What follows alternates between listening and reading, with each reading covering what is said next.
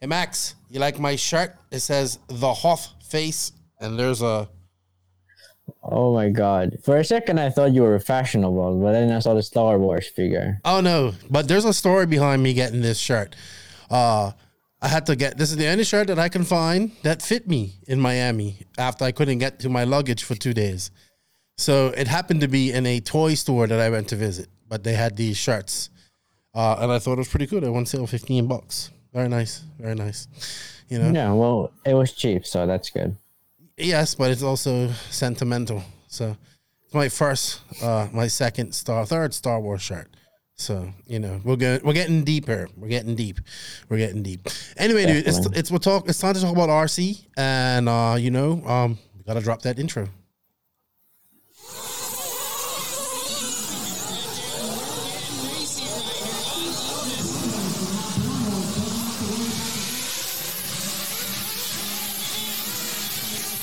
Nitro is the glory. Welcome to the No Name RC podcast with your host tonight, Keenan White, aka Lefty the Great, and if you are unlucky, the Finnish village idiot, JQ. This is the RC podcast with no name, but plenty of content. So sit back, relax, and get ready for some serious bench racing.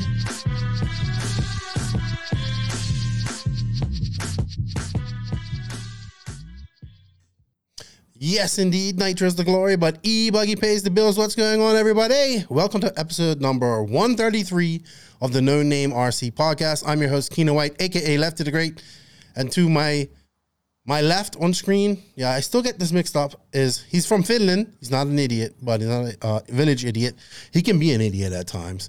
But I like to welcome, and he won this weekend, so he's victorious. Yeah.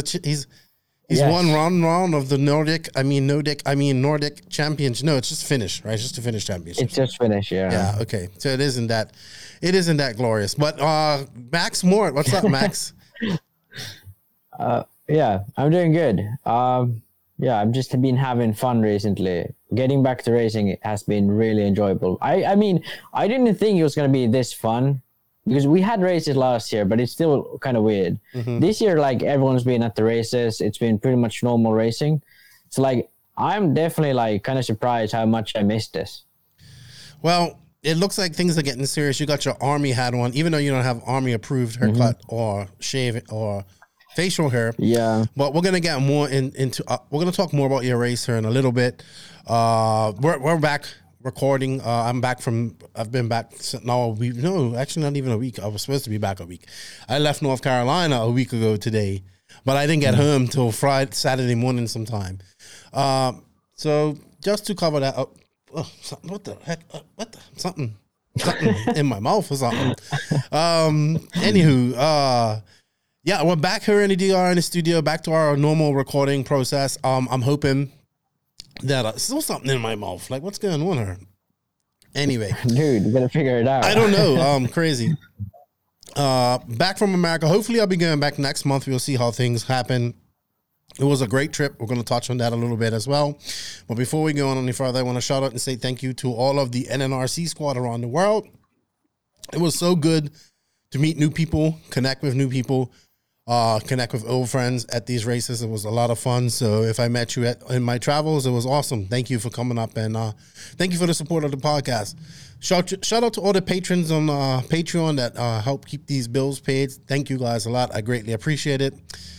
We can't do this without you. And of course, thank you to the awesome sponsors that support this podcast. They are Mayako, Beach RC, TNR Fuels, High Tech RC, Techno RC, Sun City RC Raceway, Lugs Tires, JQ Racing, Manscaped.com. Actually, Manscaped just sent me something nice. I forgot to bring it up, or I'll have to show it off on next week's podcast. Papa Willie's Traction Tonic, Racecraft USA, House of RC, Wally Builds, RCGP, I think JQ Threads. Just shout out to everybody that shows us some support. And remember, everybody, showing the sponsor some love shows the podcast some love. So we do have some promo codes. We do have some affiliate links, especially for Beach RC. If you can use those, it greatly shows some love and helps us out. So Thank you. All right, Max. So we're back. You and I were busy. You and I did the whole nationals. Thank you. I appreciate that. It was fun. It was really fun being there and like boots on the ground. And you know, if your observations from what I weren't seeing, because I weren't watching live RC at all, so you saw a whole different angle than me. And man, I just gotta say once again, thank you to the family, the mamas. I believe that's their last name, but Kevin and Krista and all the LCRC crew. We had a blast up there. It's really nice up there. It's beautiful up there. Ain't much around, but it's really beautiful up there. I hope to go back one day. I really do. So back home from the Nationals, had an exciting route back home. You know what, Max? I just got to get it right off the bat. This is probably one of the best trips that I've had because it's kind of like you got back to racing. It's like, it's so much fun. Absence makes the heart grow fonder. I haven't traveled in over a year. It was so like, as soon as I got to America, I was doing something every day. I mean, the second day in America, we drove 700 plus miles. We did Tail of the Dragon, which was awesome. You know, on our way to Tennessee to pick up the NNRC Cup. We went in Mike's, you know, badass Honda Civic. And it was pretty sphincter clenching at points, you know. But, you know, I kind of settled in there and I was just like, man, if I move my body mass around too much in this car, I'm gonna throw Mike off. And, you know, I don't want to, you know, this is fun, but I want to be alive.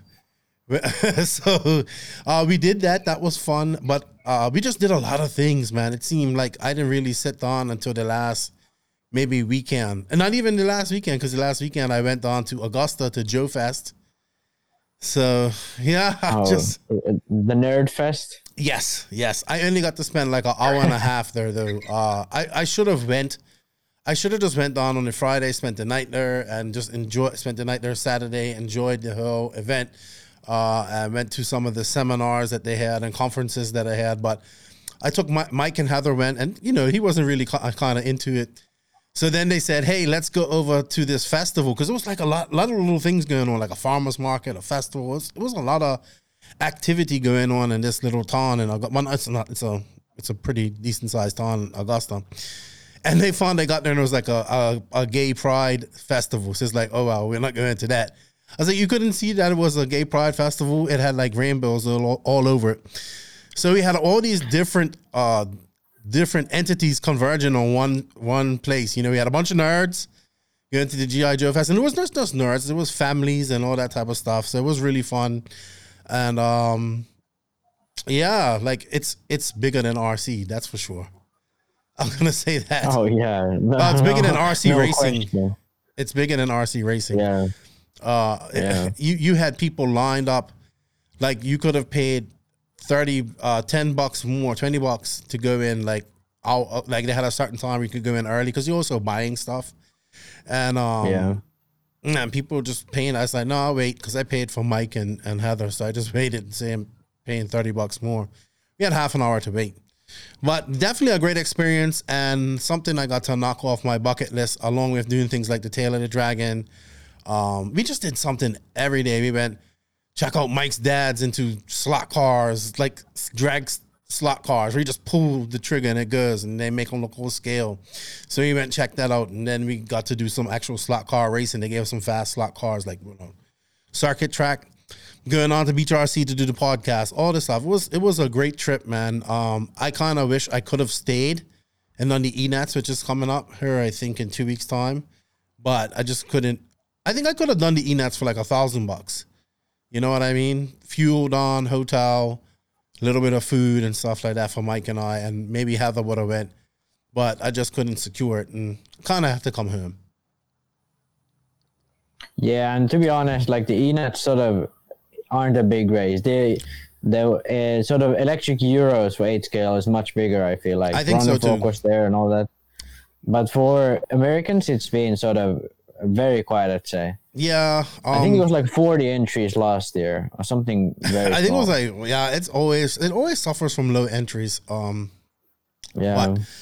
But I did talk, I mean, I was going to talk about this later, but I did talk to Lee at the Nationals, and he said, Because, I always thought it was kind of a smallish track. It is like a 10 scale. I mean, you can run e-buggy on it, but it's really a pinch.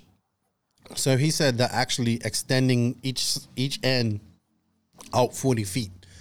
So that's pretty significant. You're getting 80 feet more of track. And it's going to be under a roof too. So it'd be interesting to see what they do. Unfortunately, I won't be there. I'm striving. I would love to do Wicked Weekend. Salty Joe wants to go Wicked Weekend, but I don't know if that's going to be feasible. But I would love to go to the 10 scale nationals. It's in the same area. It's in Gaithersburg, which is about 8 hours from Charlotte.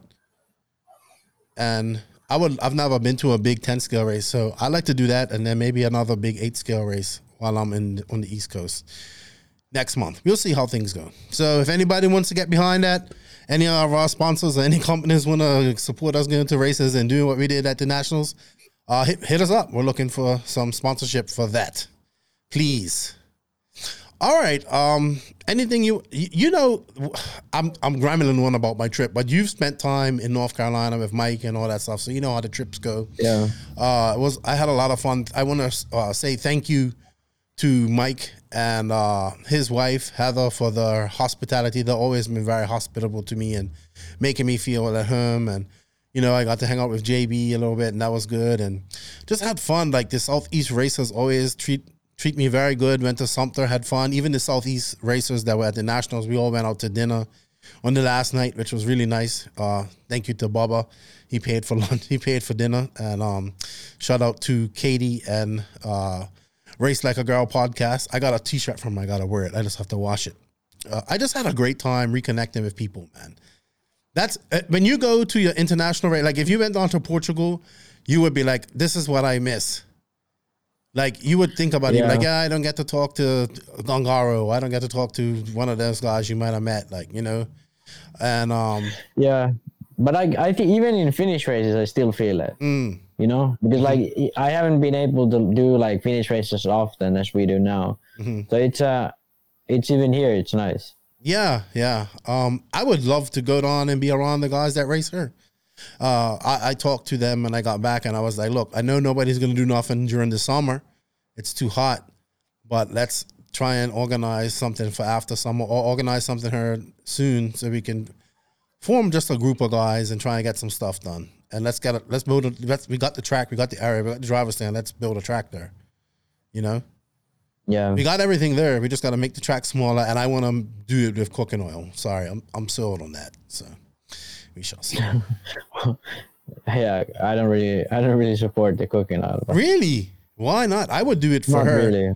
Have you driven on a track with the cooking oil? I'm not 100% sure, but I think I have. So because I don't know what they treated, what they always treated, but I think I have at some point. So you're not even sure. You're not even sure, but you're against it. Yeah, but like it's like super bad for the environment. Not cooking oil.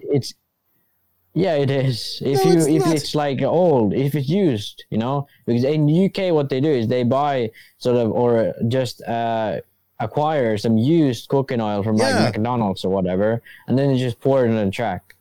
Yeah, but that's natural oil. It's not like crude oil that came out of the earth, Max. But it still pollutes the water because it's cooked, Yeah, but it's not. That's why it's not bad like crude oil coming out of it. It's natural oil. Well, it's not that bad, but it still pollutes the water. We eat this stuff, so Yeah, but like if it's coming out of your tap, it's but that little bit of oil, I get it, but that little bit of oil isn't gonna do that filters that minute bit of oil they will use for that is nothing compared to the oil that's probably lost in drilling and no doubt. Did you see the fire in Mexico Gulf? The ocean was on fire. Yeah. Because Exxon or something had a failure. All right. Anywho, I'm going for the oil. I don't care what you say. Yeah, but the grip, I would also say the grip level isn't that great because, it's super high grip, but then it can still break. So you will have sort of these grippy patches, and then you had some patches that would break off. Well, and I don't know. It's and when it's like super like packed, then it's like way too high grip. Did you see that So I track? don't know. I'm not a huge fan. So, all right, see, we're going all over her on a tangent. Did you see the Danish track? I think was oiled from this past. Yeah, that weekend? was oiled. I didn't like the surface. Oh, at I least see. from I the, like it. Video. I like it. See how wet it got, Yeah. and it was so. That's what I'm thinking of right there. Like it's wet. Yeah, I don't know. I mean, I kind of like the American dirt. The only issue I have is some of the tracks get way too bumpy. But the American style dirt where there's roost coming off and it's like actual dirt. I enjoy that much more. Yeah, I get that too. All right. Let's talk about your race this past weekend. So you went to where did you race actually? Because I asked Joseph and I said, so what happened? This is what I said to Joseph. I said, so do I have to hide the ropes and sharp objects from you? You lost to Max. It's his home track. It's like his home track. He should beat me anyway. You know, Joseph. And then I was like, oh yeah, he's gonna have all, you know how Joseph, he gets all the excuses going. Yeah, but I mean, I also beat him at the first race, which was his home track basically. So it's like no excuses. Yeah, but you won this time. Yeah, but I finished second in the first one. And I All right, but out from that's the just lead. first loser. But I flamed out from the lead. So you had all these guys. You had all the same guys like Pekko and Jonas. Eunice was. Hatinen was there. Yeah, Hatinen was there. So you had the best Finnish guys there. Pekko, Ari. Yeah, every single one. And you beat them all. Which was good. Yeah. What did it just click? Like you got the glow and was like, I'm the last dragon. I got the glow. Well, not really. I mean, I was clearly the fastest all day. I've been to this track, I think, 2 times, so I kind of know the track. Right. Because I don't have any other track. I've been practicing like 3 days this year because we don't have any tracks here.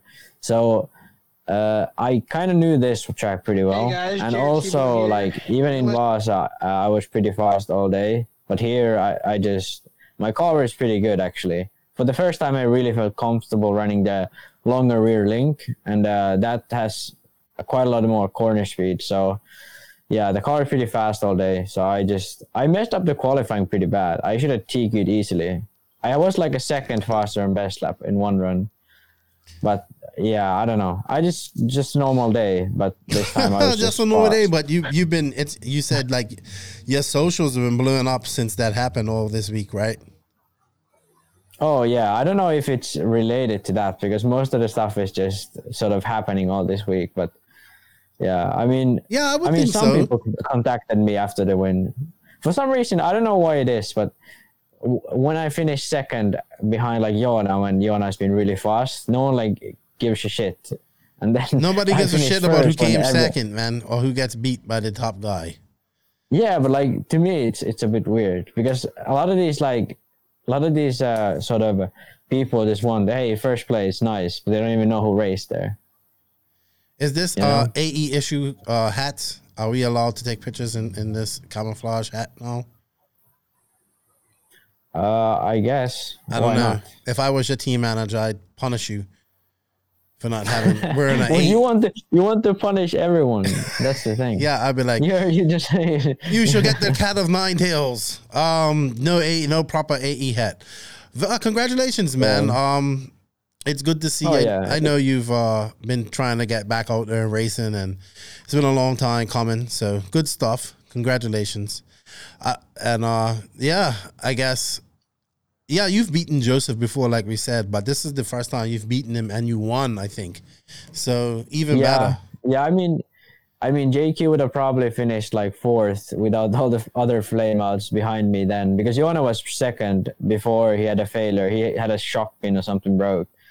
I mean, he was almost a lap behind, but still, like, he was still second pretty clearly. And yeah. Oh my gosh! No wonder JQ is in not such a good mood this week. Yeah, well, I mean, he was actually pretty happy at one, and I feel like he came and congratulated me and everything. Oh yeah, I'm sure he's happy at that point. Yeah, but I'm sure he got home and is like, I need to be faster. What am I doing? Yeah, I think he went. I went there. I think he went there to practice this week. I'm not. Oh well, that's sure, good. Though. That's good. Yeah. He's been doing a lot of that too. Yeah, but to be honest, like he never has a mechanic at these races, and his preparation is pretty poor. So really,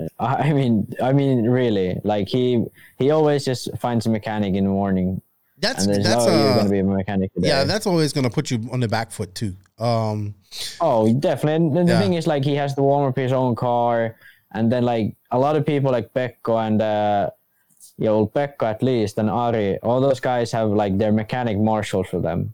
So like they don't have to, because the time is sort of tight in these Finnish races. So preparing the car and changing everything, you're really not gonna need a mechanic to marshal. Sweet. Yeah. Awesome stuff. And Joseph has none of that. So he's really sort of disadvantaged. Yeah, you need it.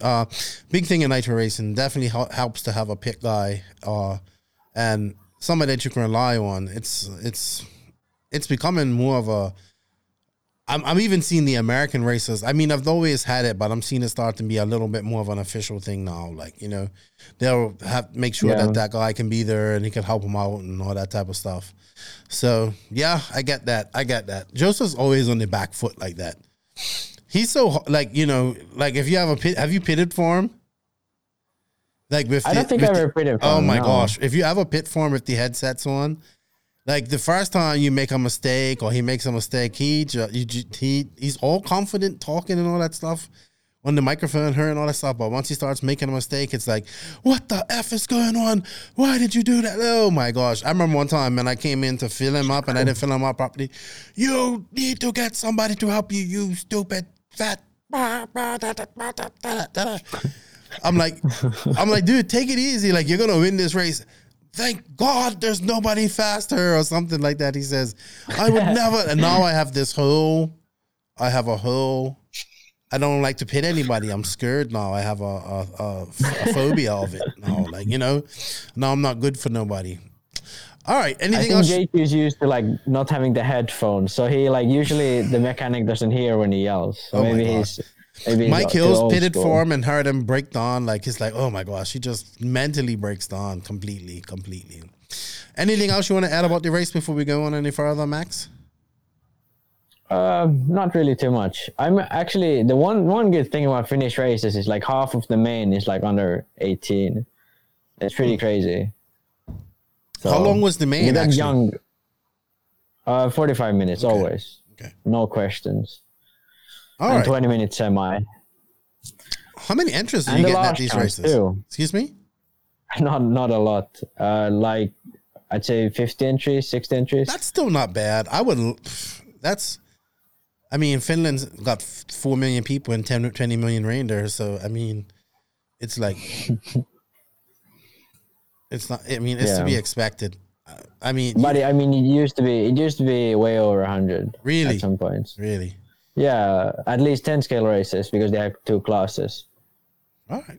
Well, sweet. All right. You know what, Max? This podcast is also brought to you by manscaped.com. And, they got this new performance package out. And this is what they had to say. They said the sun's out and bums are out. And hopefully your pubes are not out as well. Flip-flop season is upon us. And you're out there with those post-pandemic toenails. Don't worry, our friends at Manscaped have you covered. They just launched their 4th generation performance package and their Shears 2.0 nail grooming kit. Join the Manscaped movement by going to manscaped.com for 20% off your order with free shipping using the promo code NNRC. So the performance package actually has the Lawnmower 4.0, which I just recently got and now has wireless charging. It is waterproof. You can use it if you choose. I don't know why you would be grooming yourself at night. It has a light, or maybe you need to use it to find something. You can turn on the light and you can use it. It has, like I said, wireless charging. It also comes with, the kit comes with like a bowl. I know this is funny, but a spray, like a bowl spritzer to freshen up your region on there and keep it smelling nice, which I must admit is very refreshing, and I've used it myself. And I have not got the Shears 2.0 yet, but it's on the way. So I'm excited to see what these do, because you can't be walking around in flip-flops with some crusty ass toenails, Max. You got to keep your stuff, on point. You can't have crusty toenails. So Everybody go to Toenails. All right, I'll take your word on it. Go to www.manscaped.com. Use the promo code no name in all caps, and you will save 20% off your order. Thank you to Manscaped for your support, and thank you everybody that does something with Manscaped. It's greatly appreciated. All right, Max, couple more things here. NNRC Cup, it's over. We did it. It was kind of, it didn't go as planned near the end. Like Joseph was upset at me. He's like, you should have got better pictures with Mayfield. He doesn't realize there was like a dark, ominous cloud coming where we could possibly have. Like, we have definitely went through a discussion with JQ. You remember the After the Roar podcast? Yes.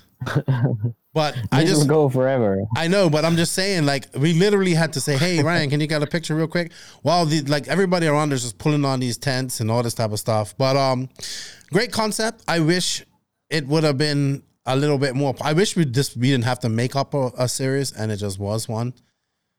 They keep saying that Joe is going to have one next year, so we'll see. But we did it.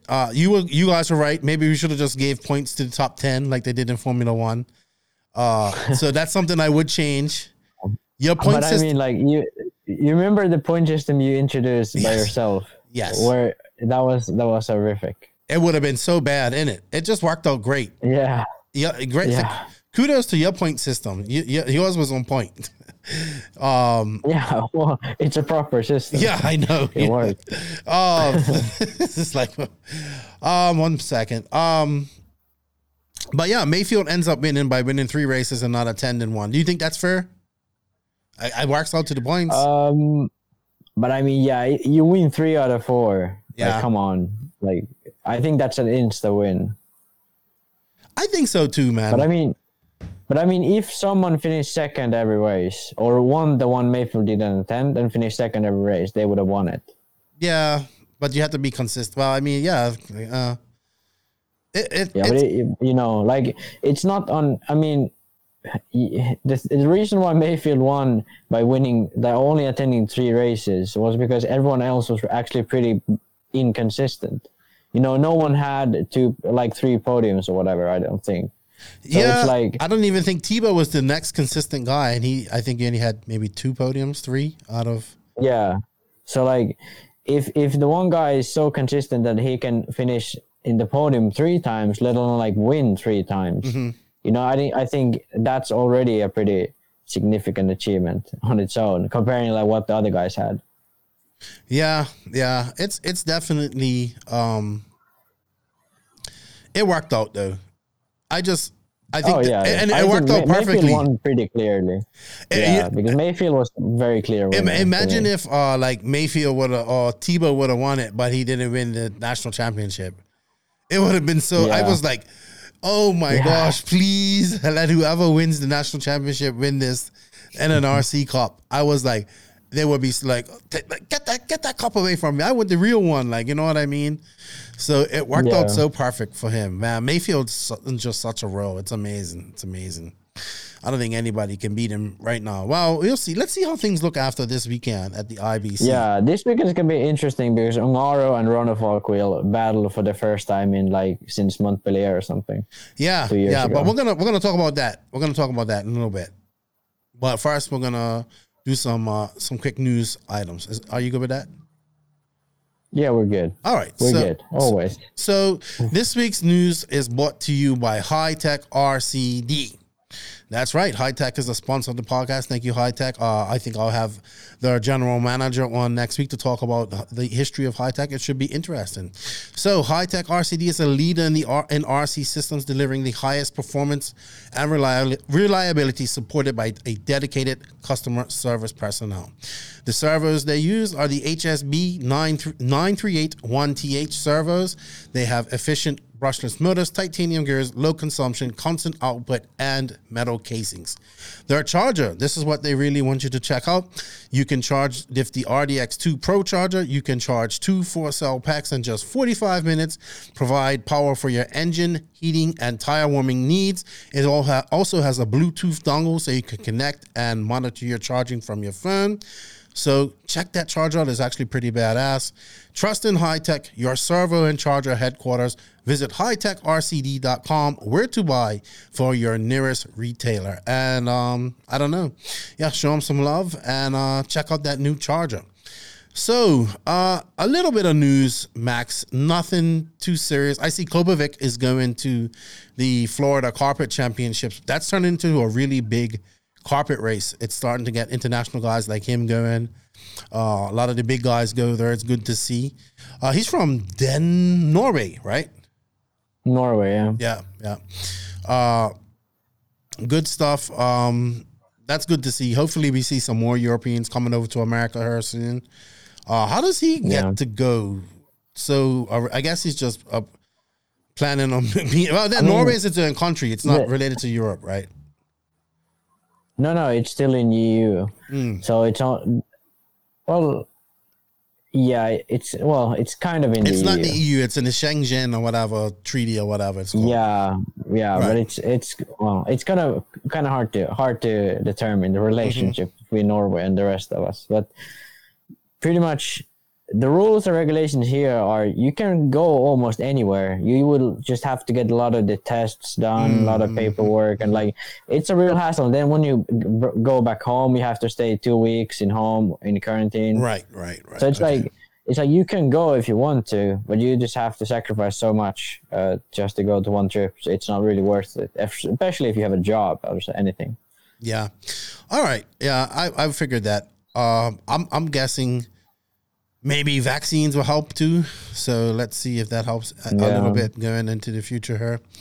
But good to see. That's hopeful. Maybe we'll see guys like Ronnefalk, which we're going to talk about. Ronnefalk's win in Denmark. It was not as easy as we thought it would be. You pointed that out to me. The Killets were giving him a hard time there in Denmark. Yeah. Ronnefalk only TQ'd one round, and he was the fastest in the semi, but in the main, Kilic was still leading when he had a DNF. But I mean, Ronnefalk was probably a bit faster, but still, like Kilic was right on him. I would say a little bit of ring rust here. Ronnefalk hasn't been racing. The Kilics have been racing in Poland a lot, man. Oh yeah, they race pretty much every weekend. They're crazy. Unfortunately, they're not going to the IBC. They can't go due to COVID. Yeah. I learned that. Thank you to all the German guys who told me that they're not going to. They can't. I got that on Facebook. Barkan. So Barkan was leading when he had the failure then. Oh no, Burak was leading. Oh, but he still finished third. Yeah, because he Burak DNF'd. All right, I'm confused here. Burak's servo blew up. Okay, so... Or something. I don't know what happened. I think servo. Okay. I was a little bit confused by the pictures then. All right. Good warm-up race for David. Pelle Komse, I think Pelle Komse was third or second at this race. Yeah, he finished third. He's from Denmark, so probably to be expected. Good race for him warming up for... the IBC coming up here this weekend, I would say. It's good to see him getting out of Sweden to race. I guess things are a little bit more open in Denmark. Well, there's only a bridge between them two, so. Okay, so he could just drive over there. Yeah. Do they have like a customs on the bridge, or like where you have to go through immigration and stuff like that? No, it's because it's the same country because of EU, so you don't have to go. Right. I mean, I don't know if you need a test or something, but it's just you just drive over the bridge and pay the fare or whatever the sort of the road toll for the bridge, you know. Okay, sorry, I was getting. Okay, so Barkan came in third. Sorry, or second. Yeah, I got them confused. No, yeah, but I mean, Barkan's been winning like some races. Burak been winning some. I mean, I think Burak is still the one with the ultimate speed. Barkan is sort of just he's like always there, and like when Burak isn't there, Barkan wins. But I think when Burak is sort of like feeling it, like having a good day, I think he's still a lot better than Barkan. He's like 15. too, so still very young. Yeah, they're both like super young. So Okay. Joey is open up a track at Paris. I was told actually should be getting ready to open soon. So where he has the DNC, he's open up a permanent track. This is gonna be interesting to see. Well, that's probably then gonna be the sort of DNC track from now on. Yeah, so that would be good. It'd be like old time when he used to have Hammett and see what happens there. Yeah. That's about all the other news. Upcoming races, like I said, we have the ENATs coming up in 2 weeks. The Big Apple Challenge at Barnstormers is the same weekend. I believe Cole Ogden and Adam Drake are going to that. That would be a decent race for the North. That's a big race for the Northeast guys. You got the Summer Sizzler race. That will be in Blue Ridge Mountains end of July. And then, of course, you got Wicked Weekend, second weekend of August. Lots of racing coming up, dude. Lots of freaking racing coming up. It's incredible. Yeah, it's summer break time, so all the countries are having races. Yeah, especially in Europe. Yeah, especially in Europe. Yeah. All right, dude. That's all the news I kind of have this week. We have a few questions. I think we should just get into them, and they are brought to us by Beach RC. BeachRC.com, the racers' one-stop online hobby shop. Choose from all the popular brands and variety in stock with super fast shipping and great customer service. BeachRC.com still has the local hobby shop feel with all the benefits of the internet. BeachRC.com is the exclusive distributor for Ultimate Racing, JQ Racing, Pro Circuit Racing Tires, Nitro Lux Fuels, and Assault RC Performance products. So fill up your cart and check out at BeachRC.com today. Thank you to Beach RC for all the continued support of the No Name RC podcast. It was really awesome to hang out with. Beach RC was right in front of us the whole entire, at the Nationals. And we had a blast. We have an affiliate link. It's in the written description of this podcast. So if you guys can use it, it helps us out a lot. So we don't have that many questions, Max, but let's see. So first up, we have Benjamin James. Will we see the return of the 10 scale Nitro Stadium truck class? I don't think so. I think you may see it pop up at some races as a class. It might be an exhibition race, but I don't think it's gonna come back just because it's just really hard.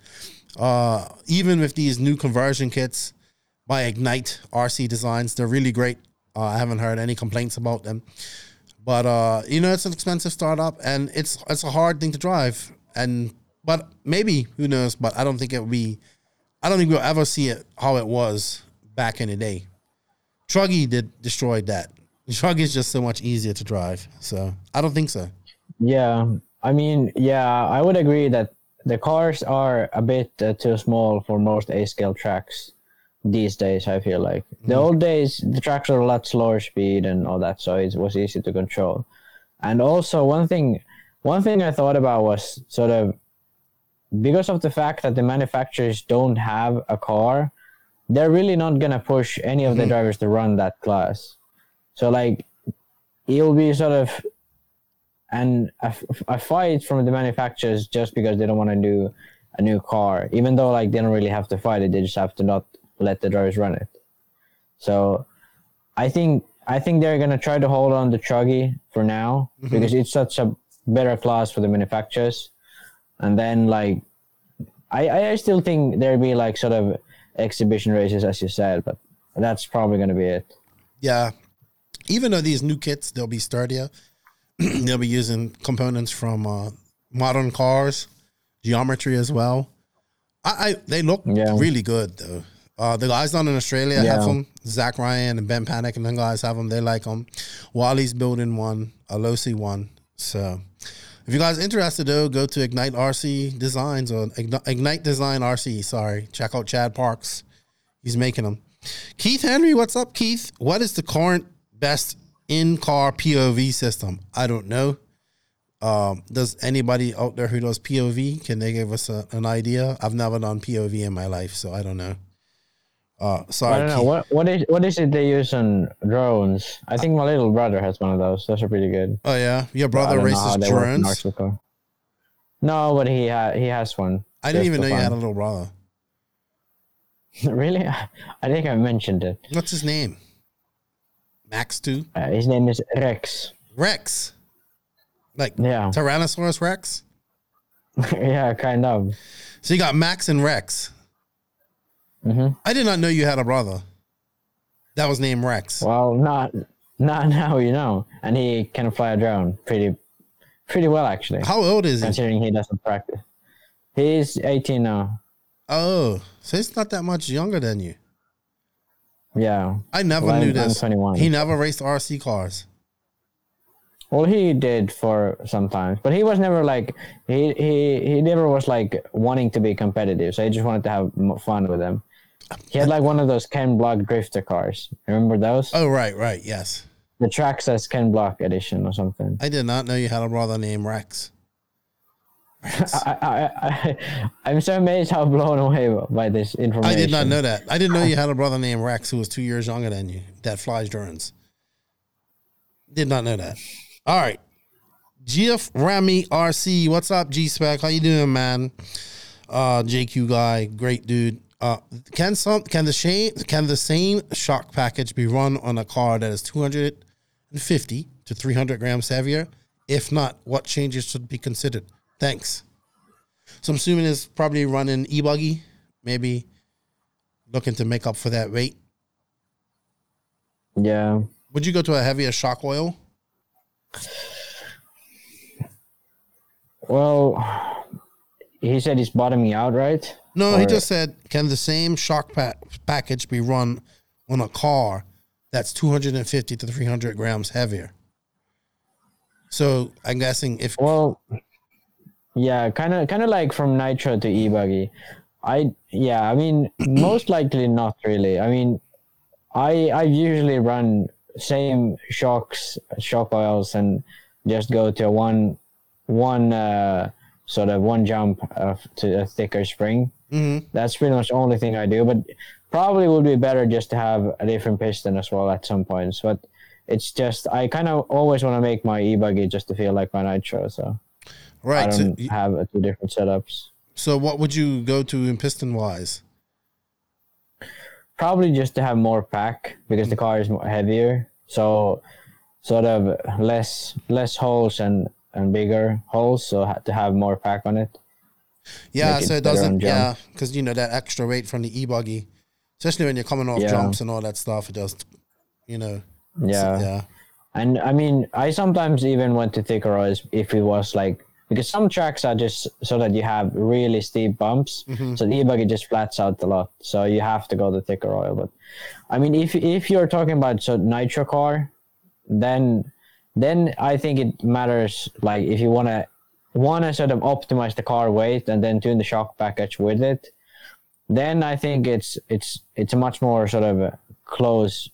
You have to make smaller like details that you have to improve, that you actually get the package to working for your weight. Because like the thing is, our setups are tuned for how much the car weighs, basically. So maybe you tune sort of the weight that's moving around when you're tuning a setup. And if you move that moving weight, the setup is completely wrong because it's supporting in the wrong places, and it moves I get that. slower, faster, and so that's sort of the biggest thing here, to get the shock package working in the corners, not really the jumps or whatever.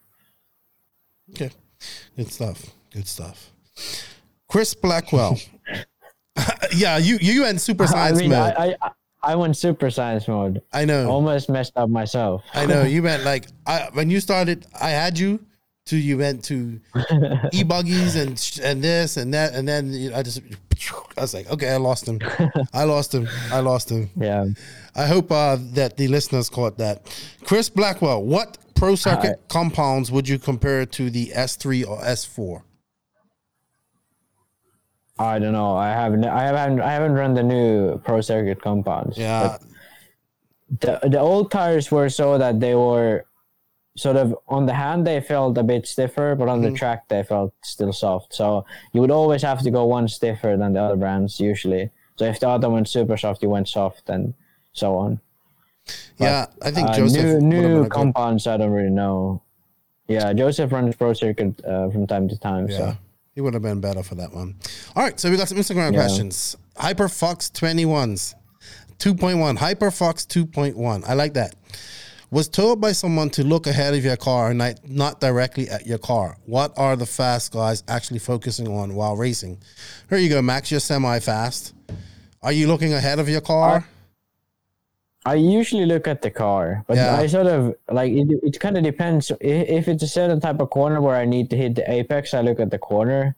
If it's just like it's a bumpy corner or whatever, I just look at the car because then I can see more. But I would say it's sort of like if you're looking behind the car, that's wrong. Like at any point, if you're looking behind the car, that's wrong. So it's more of the fact that you look in front of the car than behind it. But it most of the time is between looking in front or looking at the car.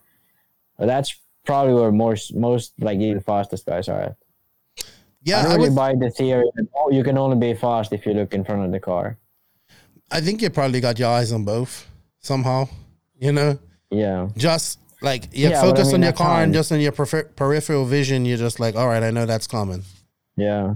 And the thing is, most pros can see if cars are crashed in front of you. They don't need someone to spot for you most of the time. But like beginners, they have no clue where some cars are, even like semi-level drivers, because they don't have sort of the time to watch the surroundings. Yeah. Be interesting. I should ask some top pro guys next time I go, hey, when you Yeah. drive, do you do But this? I mean, I probably look more the car than in front, but I do look in front at times. Yeah, especially like sometimes you just catch something out of, I'm not saying that I'm nowhere near fast, or even Yeah. you just catch something like just out of the corner of your eye, and it's just okay. You know, somebody has had an accident or something like that there. Or crash. Yeah. All right, Dread24, what's up, Corey? How you doing? He asks, are older high-end radios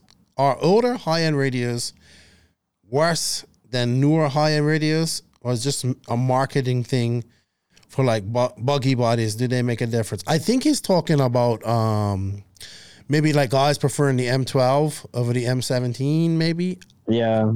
I think that's what he was referring to.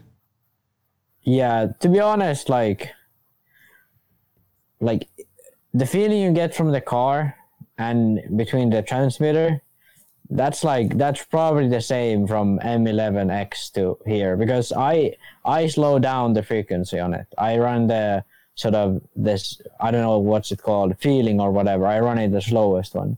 And then like I don't even run the super sensitive response or whatever, the high mode on the sort of the transmitter and the receiver connection, because you can have it on higher sort of frequency. So I don't even have that on. I have it the feeling on low. So pretty much you don't need the speed. The connection is nothing. It's not like lagging or anything. So it's not like there's anything to improve that way. And the only real improvement these new radios have is like you have more features. For example, like lap times, and you can tune the curve better, you can do the speed better, all that kind of stuff. That's sort of better on the new radios. But like driving wise, I don't buy that there's any real benefit. Yeah, I couldn't tell you. I haven't driven one. I see that Tebow went back to KO Pro. He went to Sanwa for a minute and is going back to KO Pro. I think his probably thought. I think that's the long throttle, because KO has like the longest throttle of any radio, and Sanwa has one of the shortest. So like you get much more throttle feel with the KO radios. I think that's what was his issue. Yeah, I think he's looking for every little thing to. Yeah, you know, he's a little. But bit, I mean, he's always driven a KO radio, Yeah. and it's actually like. You would get surprised how long the throttle lever is. At least the older ones, they were like super long. He's just used to it, and it's going to be, you know, when you're used to something like that. And he's a guy that actually, in his throttle, if you listen to Tebow throttle, he uses a lot of minute micro inputs. So you hear him like... But it's much easier to do with a longer throttle lever, because you can control it. Yeah. So, yeah. You can hear it, like he'll be like little... like that's... I know. So Ongaro kind of does it too, but he does it much more aggressive. He sort of snaps on the throttle, you know? This is crazy. He just taps on it. It's like in like mirror the corner. Wow. Then you get it sounds like the engine is lean, but it isn't because he taps the throttle so fast. Amazing. Fred Costa RC team. Why don't you lose steering when add toe in on hub? X toe. I think he's talking about the outer toe on the JQ cars. Oh yeah, because you can tune it from the hub. Well, you do lose steering actually, but for some reason the effect is a much smaller when you have the toe in from the hub than when you have it from the inside of the arm. So it's like usually how I went through with it was if I'm running like if I raise half a degree from the inside of the arm, have half a degree more toe in, it would be pretty much the same as 1 degree on the hub, usually. Okay. So you would always need to have more on the hub to get like the same feeling on the car, even though like the way it scrubs the corners is different. So that's why I prefer having the toe from the inside of the arm because you can feel the car more, but then you would still have less scrub on the end. So that's the way I do it. I can't remember what was his specific question. Like, what he was asking. Why don't you lose steering when you add toe? Oh yeah, yeah. So, but you actually do, but you might not feel it as well if you tune it from the outside hub. Okay. Well, he also says to ask JQ. He says to ask JQ, but you're just as good. Just as good. All right. What's up, RC Kevin? How you doing, man? Up there in Quebec. They have the Quebec Classic coming up next month, too. How much clutch maintenance is important? What to do and when? Outside of clutch bearings. Man, I think clutch maintenance is something that is greatly overlooked in nitro racing. I mean, you just gotta check them. You know, you gotta make sure like when there's you gotta take your barrel off, check your clutch, make sure it didn't get in those mushroom. You know, getting file or cut those edges off. Clean your clutch bell. If the bearings are good, sometimes you can reuse them. If not, use new ones. I mean, clutch bell bearings cost $1. You know what I mean? Yeah. I usually blow them out. Yeah. I used to soak the bearings in like carbon choke cleaner and then blow them out and then put a drop of like oil in there with them. Yeah. Yeah, that's what a lot of people do. And you can even run them dry. Yeah. They last pretty well that way as well. At $1 a piece, they're just expendable. Like, I would rather put new one. I would say, if it's still okay, I would save them and use them for practice or something else. But yeah, that's what I usually do. But every time I change the clutch, I always change the bearings because it's like you can use them in practice or whatever. But like usually about the clutch, it's just like you will know, like when you drive it enough, you know when it's like worn out when you look at it. That's how I always done it. So because some clutches you can run really worn out, it'll be fine. But some you just know there's a limit where you can run it. And that's just knowing like what the sort of clutch shoe looks like and then just going by that. That's what I usually do. Because it's really hard to explain. I mean, Associated has some tool for it, but I don't think it's like really doing. How's your clutch with the Associated 4-shoe clutch? How's the longevity of it? It depends. When it's like kind of low grip, it lasts almost forever. But when it gets high grip, you really have to go to a thicker spring pretty soon. It kind of wears out quickly at sometimes. But like low grip, it lasts like almost forever. Because JQ clutch was sort of like, it always wore out. I mean, it did wear out quicker when it was high grip, but it always wore out really fast. But like the A shoes are much harder, so they also slip a bit more.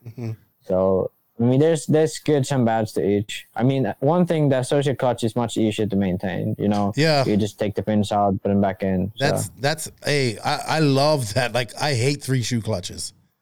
It's one of my pet. I mean, I can do them and put them on and all that stuff, but I just hate them. Like with these awesome 4-shoe clutches, I just be running them. But yeah, definitely, and it's a part of maintenance that's so overlooked. My buddy Alex, who's like a super guru here. This guy's super smart. He would always say, hey, if I'm going to touch your engine, make sure your clutch is good, you know? And he was like, it always starts. It's like, people want you to tune their engines. I want to make sure that their clutches are done before I start tuning engines. Yeah. So that's how important a clutch is, man. Seriously. All right. I think that's all the questions. I have a question for you, Max. I thought of this one day while I was watching. I was listening to a action figure podcast. But you know what, Max? We have to plug some sponsors and say thank you. So here at the NNRC, we are all about the glory, and that glory is Nitro. If you guys didn't know, then you're in the wrong place, because Nitro is the glory here at the NNRC. TNR Fuels is the hottest nitro fuel in the market, owned and operated by racer Chris Nelson and his family. Made by racers for racers. TNR Fuels is currently available throughout the USA. They have them in many hobby shops around America, and especially in the West Coast. So, you know, if you're on that side, you can check them out.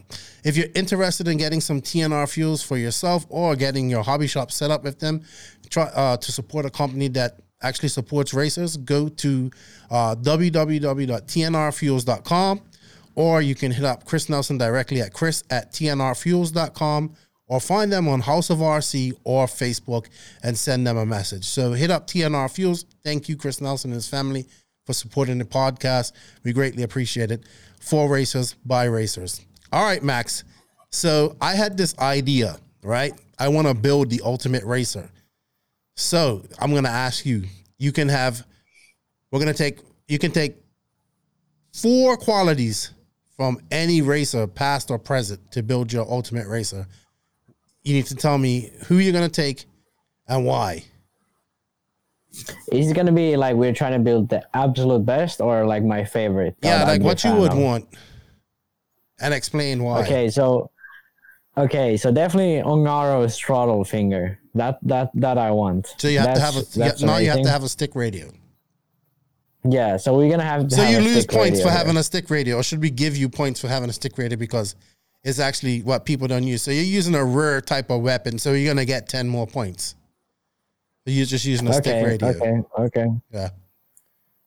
Okay, so then, so next one. Next would be. I don't really. Well, maybe sort of like, because JQ always tells me how Yannick Aiguan, he always had like weird setups. Mm-hmm. I believe it's about him. Like he had no roll bars or like super thick roll bars or whatever. Okay. And he had like always like super crazy setups. So I would like to have that as well, because like then no one else can copy your setup. If you're super fast, like no one else is gonna be fast. So that's always like a good thing. So you got Ongaro Aiguan for his setup. Crazy setup. Yeah, I mean, I could be wrong. I think it's Aiguan who JQ always talks about. Okay. But yeah, so him. And then it's got to be Mayfield, like the way he runs the main final. Mm-hmm. Like if he doesn't throw his radio, like the way he runs his final. You know? Like when he gets up front, takes off, wins by lap. Like that is something like Ongaro lacks. Aiguan never won like big races. Well, Euros obviously, but like he missed out on the Worlds because of some bad luck. Mayfield never has that.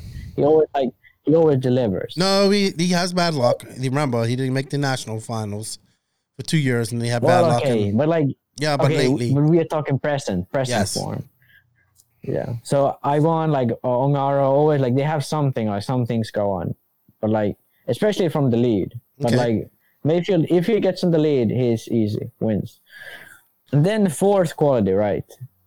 So that's gonna be hard. I can't really think of anything.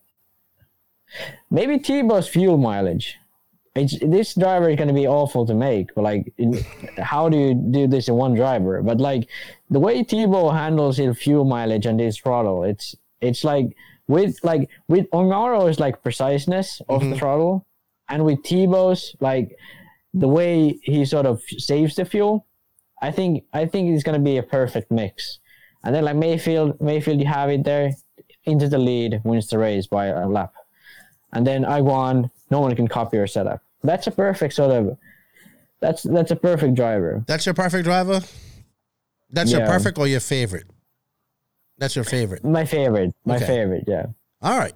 Yeah, I would real quick, I would take Greg Degon's guile and hard work to become a world champion first. I have that. Like not when I mean like that, like whatever it takes to win, he done it. Like mind games, whatever. You know what I mean? Polishing shock shafts, all that type of stuff.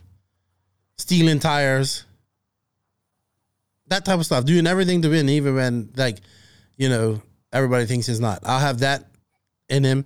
I definitely have Mayfield for his 60-minute, his ability to finish mains right now. Ronafalk for his professionalism and his confidence. And I don't know who the fourth one would be. I would be, I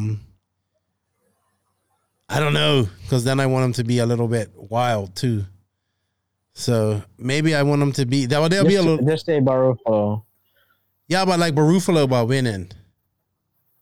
Have Barufalo's wildness, but Mayfield's ability to finish, and compiled with Ronafalk's professionalism and confidence, and Greg Degon's will to win at any costs. Yeah, that's the ultimate heel right there. I think I've made. I think you got excited by this because they built a really cool sort of figure or whatever in there. Yeah, but I know I was thinking about this, and as I was waiting on my travels, trying to come home. So, what do you guys think? If you had to the listeners, if you had to choose 4 qualities from 4 racers, past to present, to make your favorite racer, what would they be? Please tell us in the comments and write down why you would do it. So you have this driver because of this driver because of that. We want to know. All right, Max, we got to go on to the SCRC Don and Quiet real quick. And then we have a rant this week, a small one. It's to do with fuel tanks. Yeah, I mean, hey, like one thing is we've been doing so much of these like race podcasts. We never it's been so long since we've done like a regular podcast where we go all through all these segments. It's always like race podcast. I know, so it's been good. We haven't even started to talk about the IBC yet. We forgot all about that. We got all excited about that. Yeah, we're going to talk about it in this. We'll talk about it in this because it's about permanent tracks. So let's go to the Sun City RC Raceway. Don and Quiet. No, is this Don and Quiet? Yeah, this is Don and Quiet. Mm-hmm.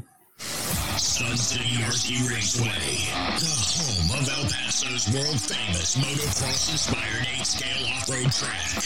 The Showers family has over 20 years' experience creating one of the premier tracks in the USA. Their world-class facility has everything: handicap accessibility, covered beds, skate starts, space for parking RVs, trailers, and lights for night racing.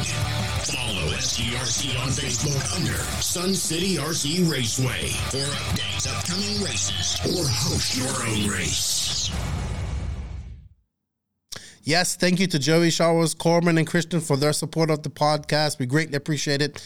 I don't know, Sun City's got some races coming up here soon. It's summertime, I'm sure it's hot.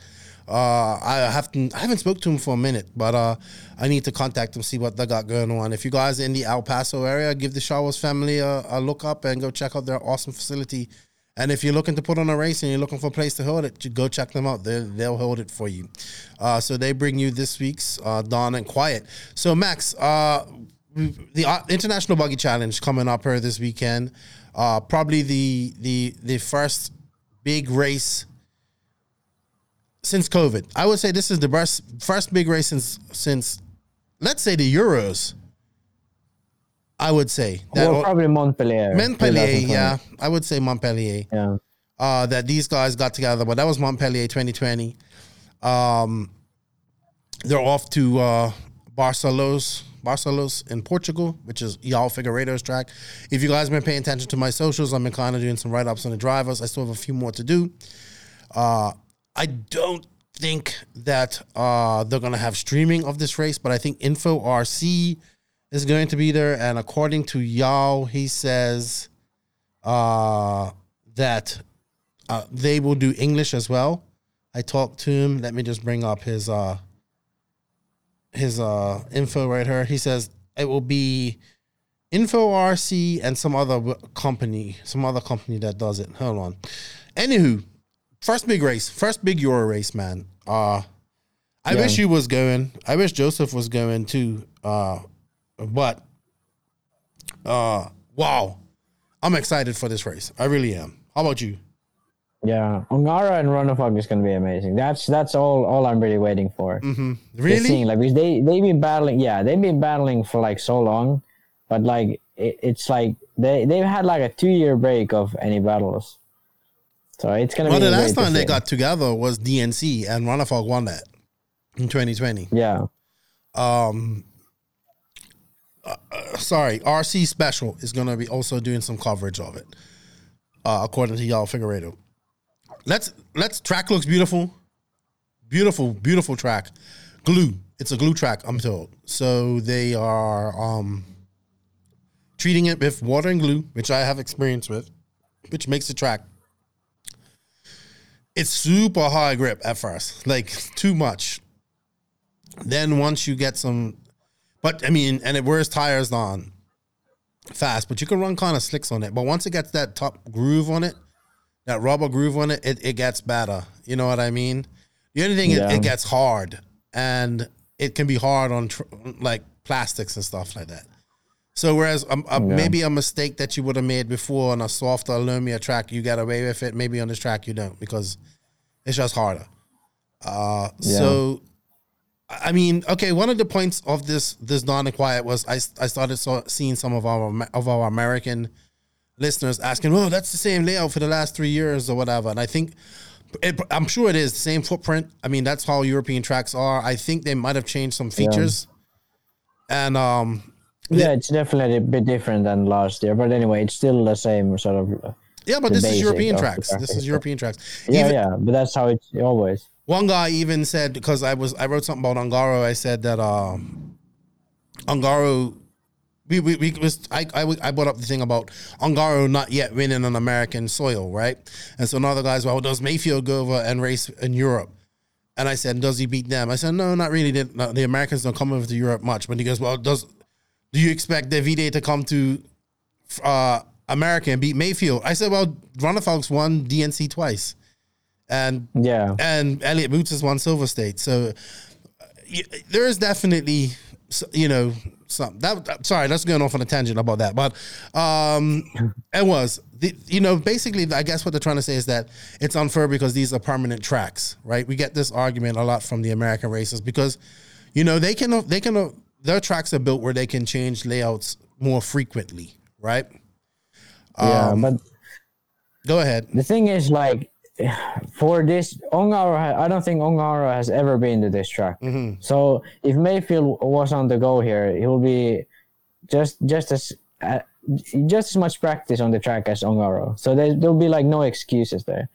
Like there have been like a few Euros where some track is some other drivers. For example, Ongaro Ring, where actually Berton won the championship, even though it's Ongaro's backyard, the track. So this home advantage is just excuses. Ongaro was not even really all that fast in the Euros, like but like last Euros. The track was a bit weird for the Euros, but anyway, like it helps definitely, yes. But it's not like you can't like win if you're not practicing there. It's just an excuse. I think so too.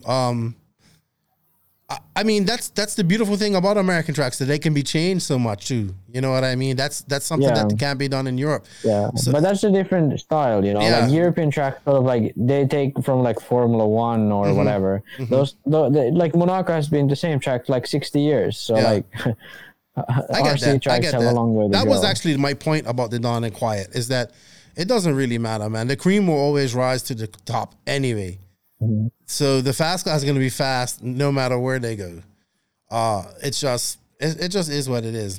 But back to this race, man. Let's talk about the significance of this race and what it means. So we can pretty much call this a Euros almost. I mean, yes, it does not have many people, but it has some of the main competitors. But I mean, some of them, I don't know, maybe I don't know. I wouldn't even call this Euros warm-up, really. Okay, not a Euros warm-up. It's the closest thing we're going to get to a Euros this year. Yeah, that works better, yeah. So this is a big deal. I'm happy to see it. Coelho is going to race there too. A lot of local Portuguese guys. I think you might see some of the local guys doing well. Just also because there just won't be a lot more. Like there won't be a lot of international guys on that level traveling to this race. Does that make sense? Yeah. So yeah, but I mean, one thing also is Spain has a lot of really fast guys, like young guys, really fast that are actually like crazy fast at times. So they could have a few surprises here. I feel like. Yeah, There's a chance anything's for it, possible. please. Anything's possible. Miguelo did the touch-ups on the track. It just looks so great, man. I just can't get over how it looks so, like, with the red infield.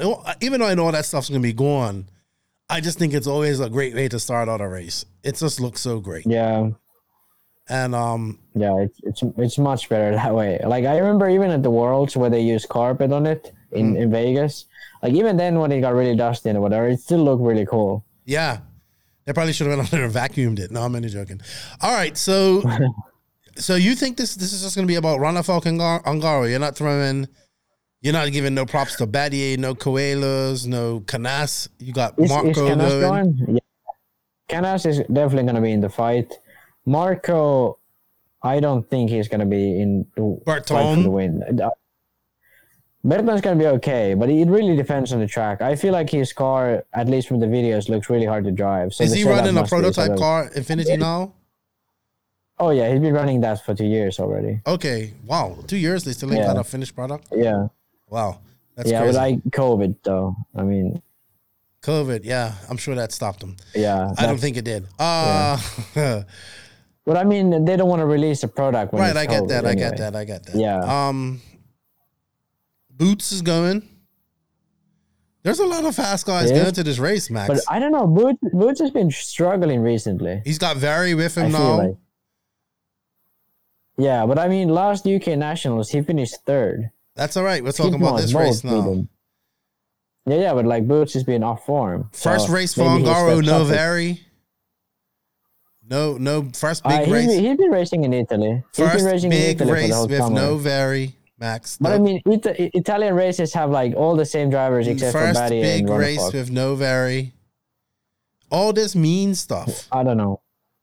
What does this mean? Is this some spiritual thing? This you're is all talking about mind games. Like, you had that guy, Very, like, I'm telling you, like, if I'm on Garo's camp, I'm like, this guy knows all my secrets about how to go fast.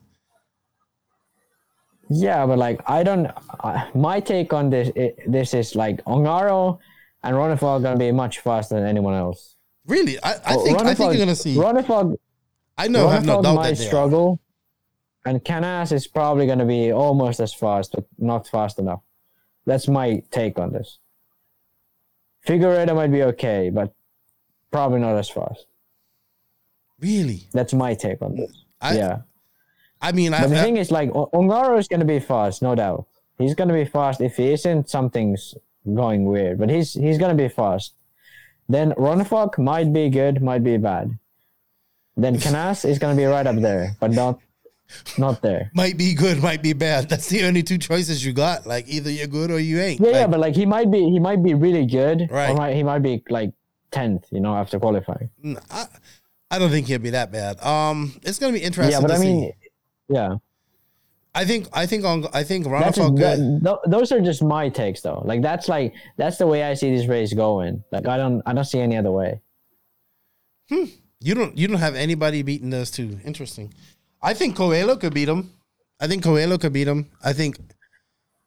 maybe, but he doesn't have Testmans or like he doesn't have a sort of like Euros was a different case. He had Testmans there. The X-ray was like. I kind of find whatever. I really can't argue with you that I don't think it's going to be the Ronafalk and Ongaro show. I can't argue that fact. I'm trying to. Yeah, but I can't. You're trying to make it sort of like there's more exciting than there actually is. But it is exciting. I hope there is. But the thing is, like, Barufalo always struggles on tracks like this. Then Figueredo isn't really fast enough. At least he wasn't fast enough when they last raced. And then like Robert is like. He can be there in the main, but like, is it enough? I don't know. So that only leaves Ronafalk and Ongaro. And you're forgetting Boots, Berton. Yeah, but Boots. I said Boots is lost, and Berton is a question mark. He can be like fourth, or he can be okay and finish second. Oh my gosh! What if Ongaro is just completely off? I mean, he could be, but I doubt it. I forgot. Yeah, that's your teammate too. You gotta stick up for him. I forgot your team associated now. No, but like there's tracks he can struggle. Like DNC, he struggles. Not surprised. Like RCGP and Thunder Rally, he struggles a bit. Not surprised.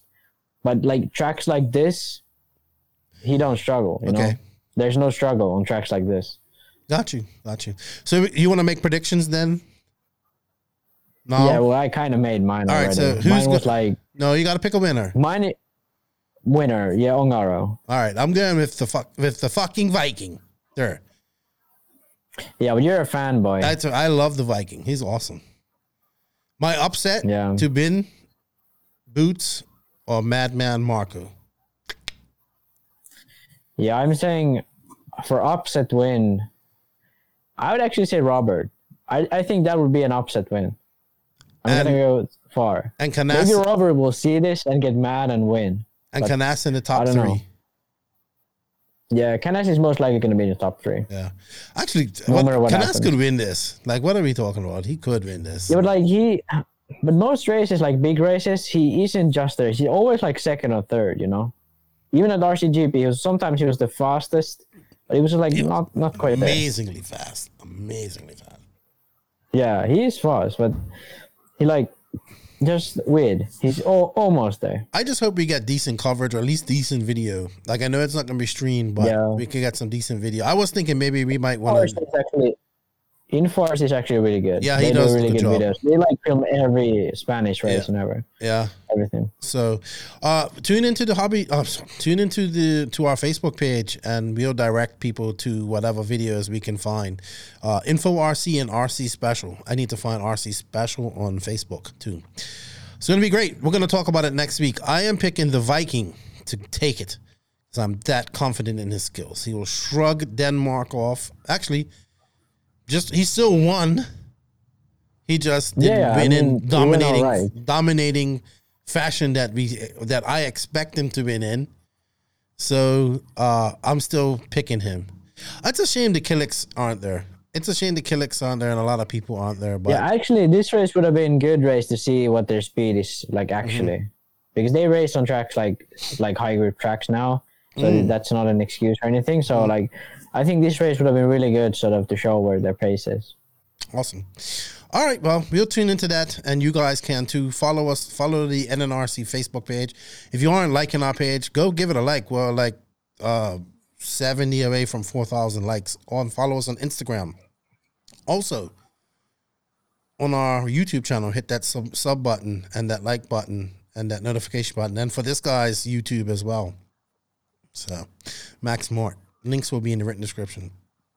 All right, I think that's all I have to say about that, right, Max? You have anything to add before we go on? Because I'm getting on to the main interview, and then I'll be back with you for the rant. Yeah, well, not really. I mean, I'm going to Poland probably. I'm not 100% sure yet, but I'm probably going to Poland for this RC camp, so stay tuned for news about that. Oh, yeah. I talked to that dude, too. Yeah, so I think he'll be on the podcast next week, and we're just sending out if the details work out. And yeah, probably going to be there at the start of next month in August. Then on my YouTube channel, I'm trying to get it released this week. The last episode of season 1, so episode 15, it's sort of celebration. It's about springs, and it's going to be. I'm really trying to get it released on Friday, but I'll see what I can do. All right. Then.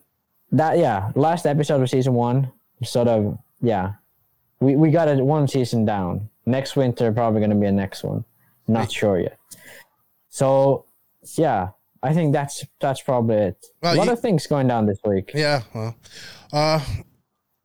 good stuff, man. We'll talk more about Poland next week. Or in the rant here in a minute. All right, Mike. I don't know why I called you Mike. I've been around Mike so long, I just called you Mike. All right, Max. It's time to go on to the Techno RC main interview with my good buddy, Colin Branch of Maclan Racing. Techno RC. Techno RC is a premium manufacturer specializing in 8th and 10th scale high-performance off-road RC buggies and trucks. Visit www.technorc.com for a complete catalog of their products. Techno RC. Excellence in engineering. #Techno Takeover.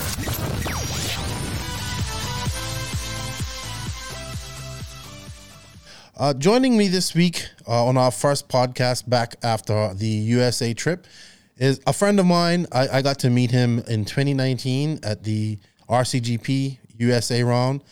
I say I didn't get to hang out with him much, but I got to just speak to him. I was kind of busy, but I've also been on a podcast with him, and we talk now and then. I like to welcome, and he's been on the podcast before, so I like to welcome Mr. Colin Branch. How are you, dude? Hey, how you doing, Lefty? It's good to be here. Thank you. I know last time you was on, you didn't have such a epic beard going on. You're looking like Gandalf almost. That's funny because you're not the first person to say that. Oh man. Thank you for coming back on. I know we was trying to do this before I actually went to America because it was just after the race in Tulsa, I believe, and I wanted to talk to you about it and pick your brain. But that didn't happen. So now we're just catching up after that. So a lot's been happening for you, man. A lot's happened to you in the last year and a half. It's been a crazy year. Mm-hmm. We never could have predicted anything like this when we started all this drag race stuff, and it's just kind of exploded and taken off, and we're just riding that wave and having fun with it. I know. The last time you was on, you was still a Serpent team manager, I believe. You was doing the Track Walk podcast, which you guys aren't doing anymore. I think Travis is going full into the SOAR with his dad with the SOR and scale stuff, right? Right. Yeah. That one, I don't know. It just kind of fizzled out, and we ran out of time. We just so many things going on, and we didn't have time to continue doing it. But I missed doing it. It was fun. Yeah, it was. And you guys weren't racing much up there either at the time, so it's hard to talk about racing. And your podcast kind of focused on your regional racing as well. Yeah, exactly. Yeah, there wasn't much racing going on, so it was hard to come up with things to talk about. We tried having guests stuff. It's just hard to put together a decent show without much to talk about. I know it was hard. It was hard to come up with content in 2020 period with no racing going on. I knew all about that. All right. So like I said, a lot has changed. You don't run TLR. I'm sorry. You don't run Serpent anymore. You resigned from there. You were, I believe you were the Maclan USA team, USA manager at that time too, or did this happen recently? No, that was after I left. I'm local to Maclan, so I know the owner and that kind of thing. And I was a dealer for them for a while, and then I got put on the team, and it just kind of grew from there, and got to know the owner and hang out, and he liked what I was doing, so he asked me to be the team manager. So, all right. So, but you like I said, you was the Pacific Northwest Serpent manager. Then you went to TLR, which you've been with for a while, for now over a year, I would say, which has been very fruitful. I mean, TLR is definitely big up there in your area as well. TLR has grown immensely. Period. This year, since last year, since Tran came on. Really, when Thomas Tran came on. So congratulations on that. I know you guys have a decent team up there in the Pacific Northwest as well. Yeah. TLR has really grown up here. They've got a great regional manager in Luke Eunice, and they're doing a great job of bringing the right people on, and the popularity of the product is growing. The support's really good. So I'm very happy to be there and help them and have them help me even. It's a great team. We all pit together and have a good time and support each other, and it's going really well.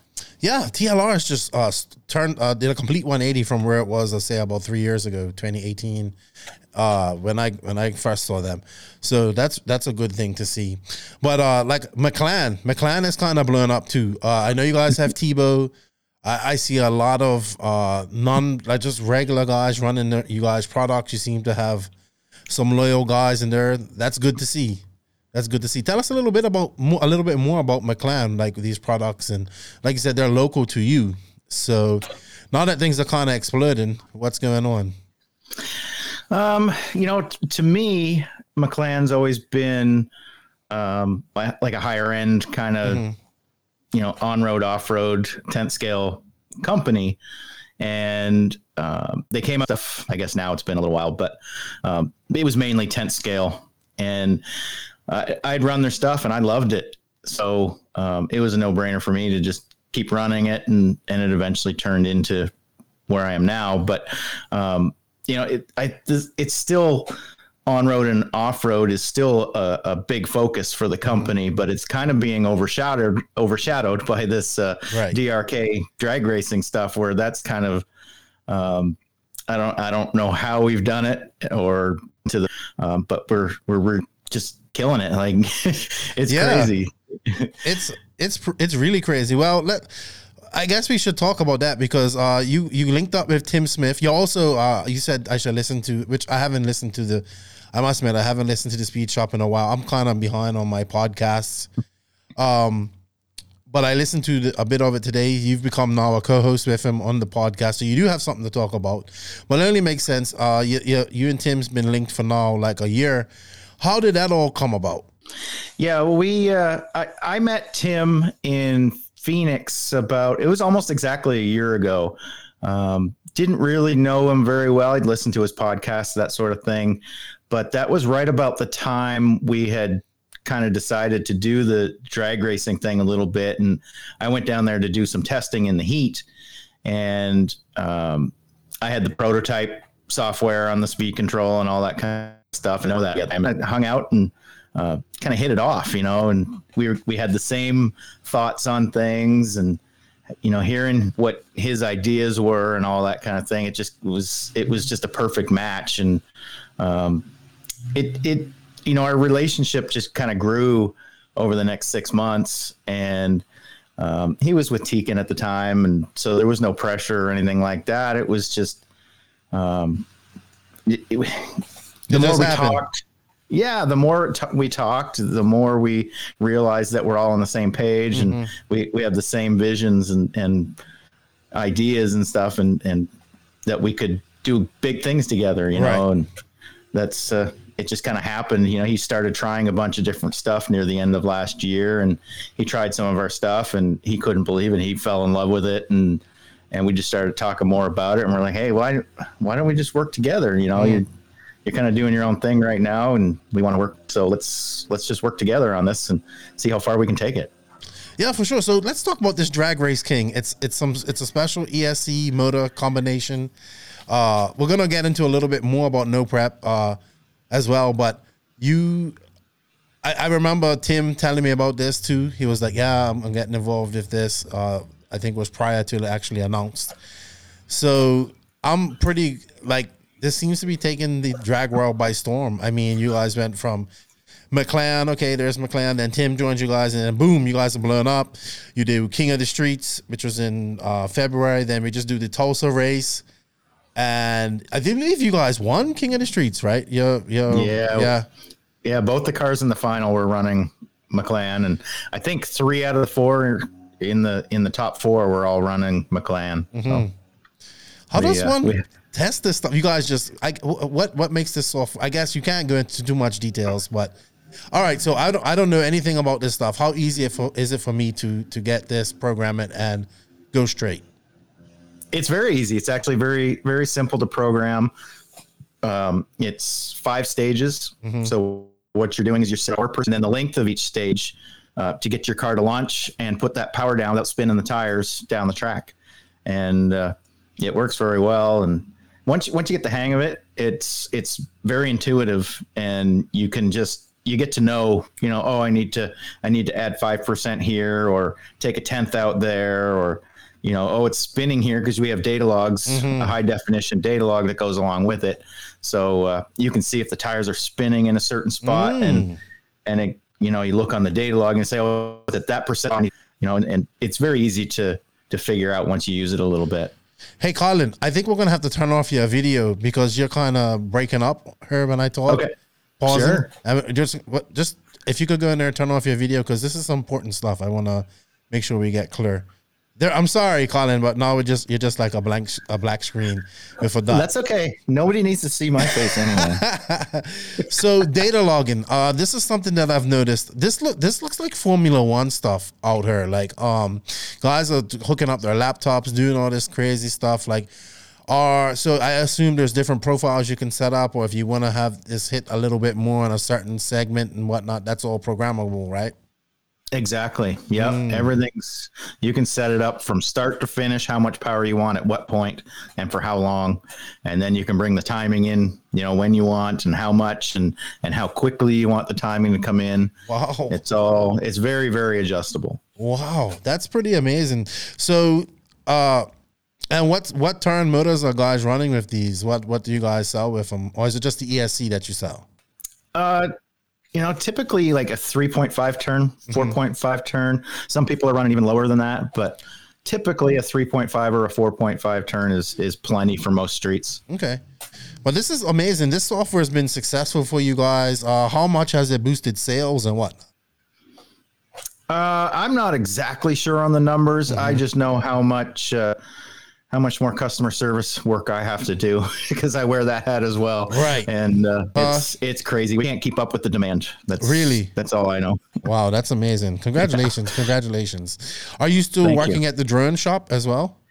I am. Okay. So I'm wearing multiple hats. I have 2 jobs and it's pretty much 24 hours a day. I'm doing something.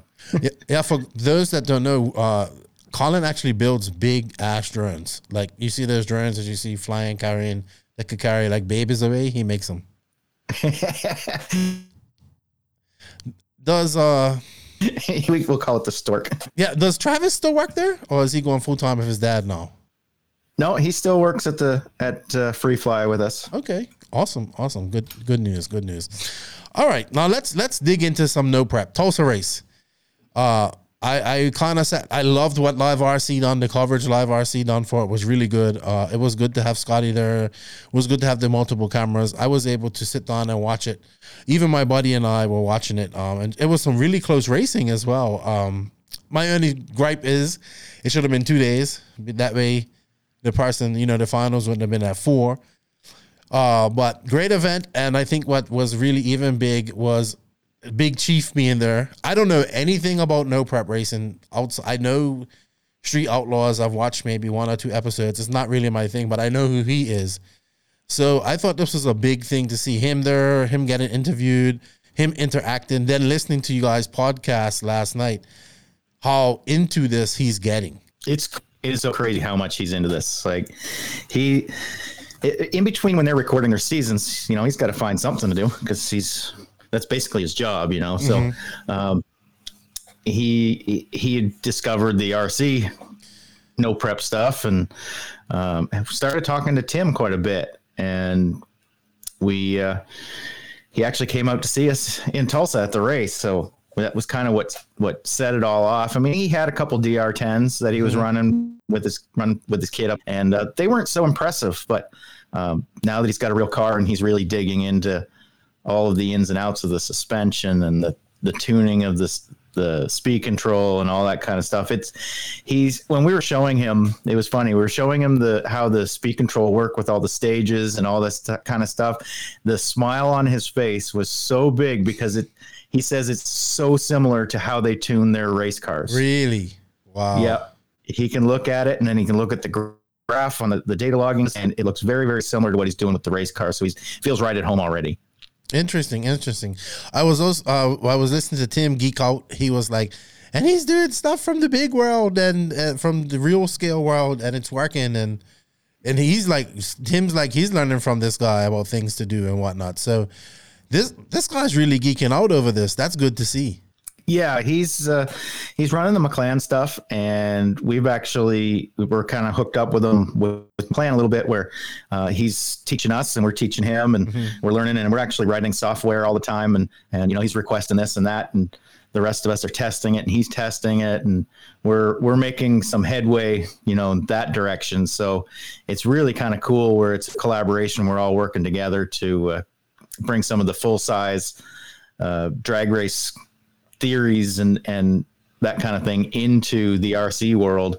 And a lot of it's working. Some of it's not, but a lot of it is. And the things are going to change coming up pretty quick. Things are really working well. So, we've got him on board with us, and we're just going along for the ride until they start recording again. And he'll probably, get disappear busy. for Yeah, he'll get busy and disappear for a little while, but we know he'll be back. So I mean, that's just awesome. I mean, it's got everything.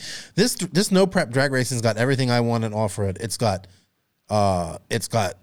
rivalry. It's got a celebrity coming in and get interested in it. It's got charisma, money involved. I love it. Like, I haven't been to an event yet. I really do. I didn't really get to see much of the Tulsa race, but at the King of the Streets race, it looked like one of these, like not a swap meet. It looked like like that old, like everybody displaying their products. You can walk around, talk to people. So many different products out for this. I like that. And I hope to get to one of these races that have all of this type of stuff. Coming from off-road, that's where I know you from. Yeah, like a manufacturer's row and stuff. Mm-hmm. It's awesome. All the vendors set up and the manufacturers set up their displays, and it's really a different atmosphere. It's a completely different atmosphere. Yeah. Where, everybody's happy to be there. Everyone's high-fiving, giving hugs, and, even your biggest rival, you're standing there and talk, shake hands, chatting, it's really, really good. And everybody says, oh, you bring money into RC, it's going to cause drama. It hasn't so far in this. But there's been zero drama at any of these big races. Yeah, completely upbeat atmosphere. It's awesome. Yeah, I haven't seen anything or heard anything. And we're talking about big money, like 20 grand, 18 grand on the line. Interesting. Yeah.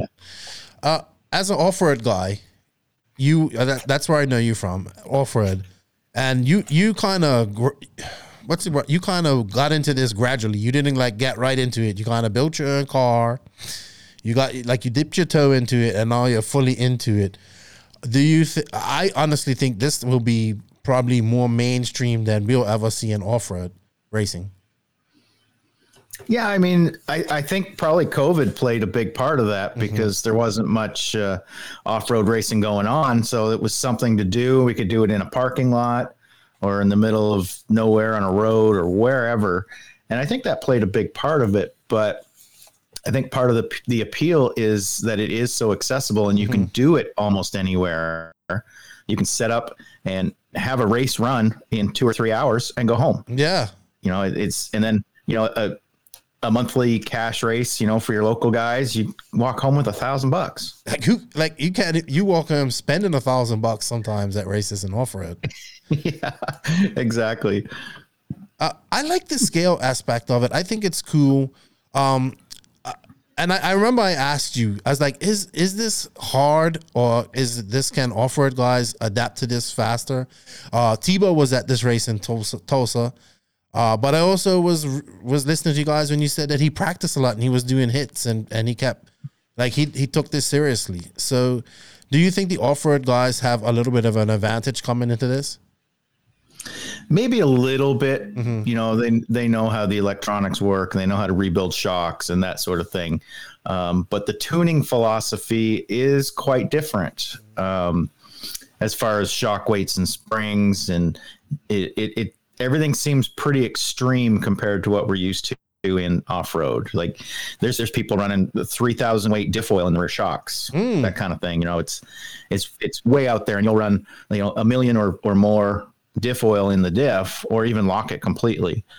There's a lot of little things that add up, but the cars are the same. It's basically based on a 2-wheel drive buggy or a short course truck. And so all the components are basically the same.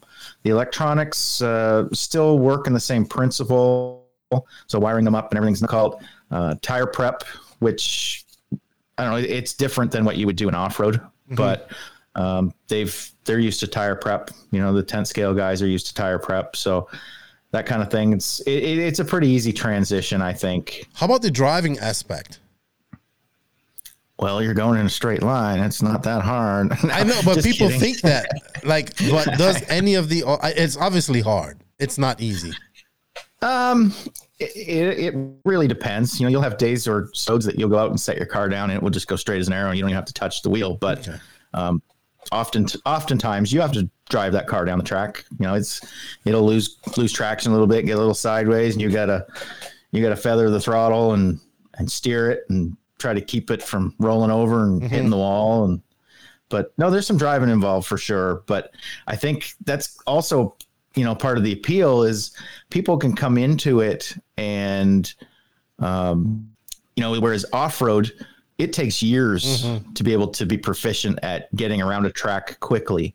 Years and years and years of practice, where I see guys that I was racing off-road with that were very new to off-road, and they were not struggling, but they were, newer type drivers, and they come to the drag side and they can be competitive. Right. I get that.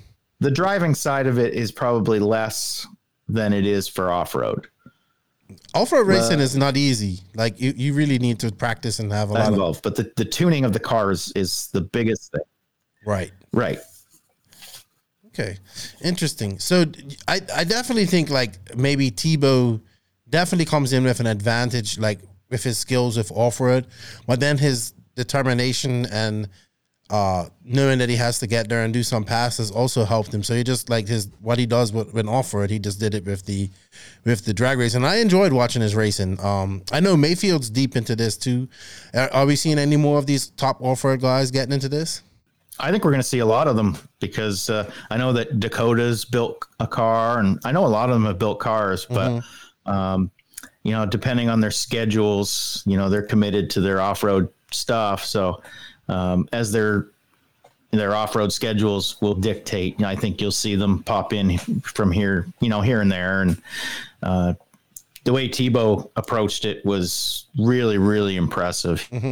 He's world champion for a reason, and he applied the exact same methodology and philosophies to his drag racing, and it was very impressive because it paid off, and he was very competitive. And I know you heard the story about him up there practicing the tree with his radio in his hand, and that was great. He was cutting some great lights, and until the one time he didn't, and it cost him. Yeah. He took it serious, and I like that. And I also like that race had two entries. I know in real life you don't have two entries, but I thought it always kind of like, people travel that way, and they don't have give them another entry like what you guys done. What they done at that race.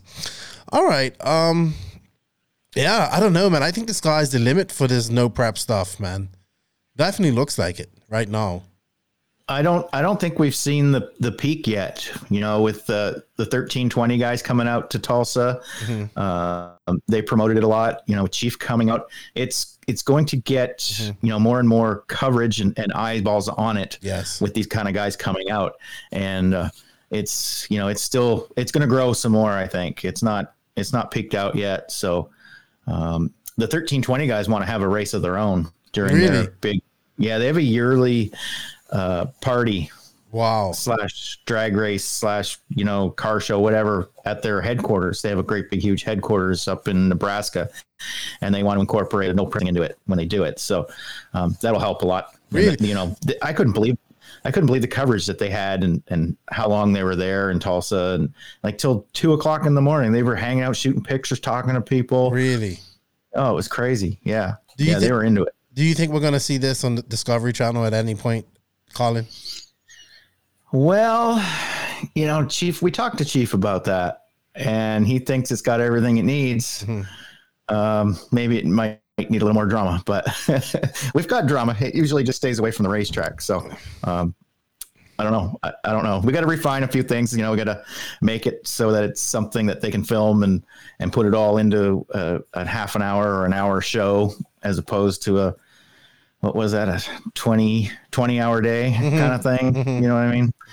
So yeah, we've got some work to do to get it to that point, but he says we've got everything we need. So you never know. Yeah. I gotta, you're off-road guy. You gotta slip in my RCGP video at one point and say, hey, these crazy guys did this too. I obviously speaking of RCGP video, we got was it episode 3 coming out? Yes, we do. I actually am going to be doing our early viewing of that next week. I'm so excited. Yeah. I can't wait for the American one. I think that's going to be the most exciting one, and the most people can relate with, because there's going to be a lot of American drivers there. So, and I can't wait and see what happens in 2022.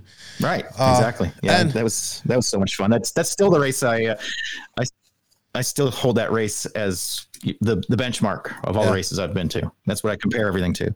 I think you speak very highly of it, and that's also a good thing. So I know that's appreciated. All right. I think we're going to wrap up No Prep. I do want to touch on a little bit of the PNW and e-buggy and stuff like that. You guys are doing some good stuff. Scotty's got a race coming up here soon. I know there's a race in Texas. There's a lot of big races coming up. Will you be traveling to any of them? I probably will. I'm not sure which ones yet. Mm-hmm. That's not really my decision. I go where I'm told to go, basically. But I think they're still finalizing some deals with, sponsoring the races and that kind of stuff. And Scotty and the owner of Maclan are pretty close. So I'm guessing I'd probably end up at that one, but it's hard to say. Okay. That's going to be a big deal. So I don't know yet. Yeah. The two big races coming up are Scotty's and another one in Topeka, Kansas, which is like 2 weeks later. So it's kind of tight, but. Oh man, I think you're going to just see these type of races popping up all the time. You might have to stop building drones and do this full time, Colin. Yeah, if I was making the money to do that, I know it sucks. Like that, we love it, but it just doesn't make the money that we need to make. All right, real quick, e-buggy. Maclan 8-scale electrics. We have the e-nationals coming up here in a couple of weeks. I wanted to go to that. I didn't. I got chastised for not giving e-buggy enough love on this podcast. I love you. I have no issue with e-buggy. In fact, I want to e-truggy. You're working with these ESCs and these motors. What can we expect? Can we expect these motors and these ESCs to be a little bit more durable? Some better technology, maybe some software coming from the drag race side, so people can set up the throttle response to maybe simulate a nitro buggy. Like, I know that's the reason why some people run clutches. What can you tell us about this?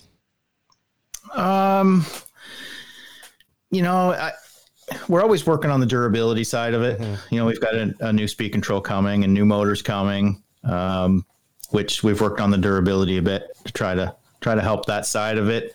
We're always working on trying to make the software smoother and make it feel really linear, kind of almost like a nitro buggy, but it's really hard with an electric motor to simulate that similar free rolling, when the clutch disengages on a nitro engine. Right. It's hard to simulate that when you've got the drag of a motor, an electric motor. So yeah, we're always working on that kind of stuff. And I think, I don't know, I haven't really seen a whole lot of new stuff from other manufacturers in that department recently. So I expect they're working on something as well, but I don't see huge changes in that department. It's just going to be incremental steps here and there to improve little things that are kind of failing. But yeah, I think, I've been running e-buggy quite a bit over the last year, and I've kind of fallen in love with it a little bit. I hate to say it, but I mean, it is easier plug and play. E-truggy is growing immensely. Yes. Yeah, it is. So, yeah, it's taken off, even here in the Northwest, we're seeing it grow. Yeah. So it's going to be interesting to see. I think I'm definitely a advocate for seeing e-buggy as a world champion. I would love to see an e-buggy worlds as well. I think, like, people think I'm against it. Obviously, I love nitro; it's the glory. But I understand that e-buggy is easier for everybody and easier for newbies to come in. So I'm all for it.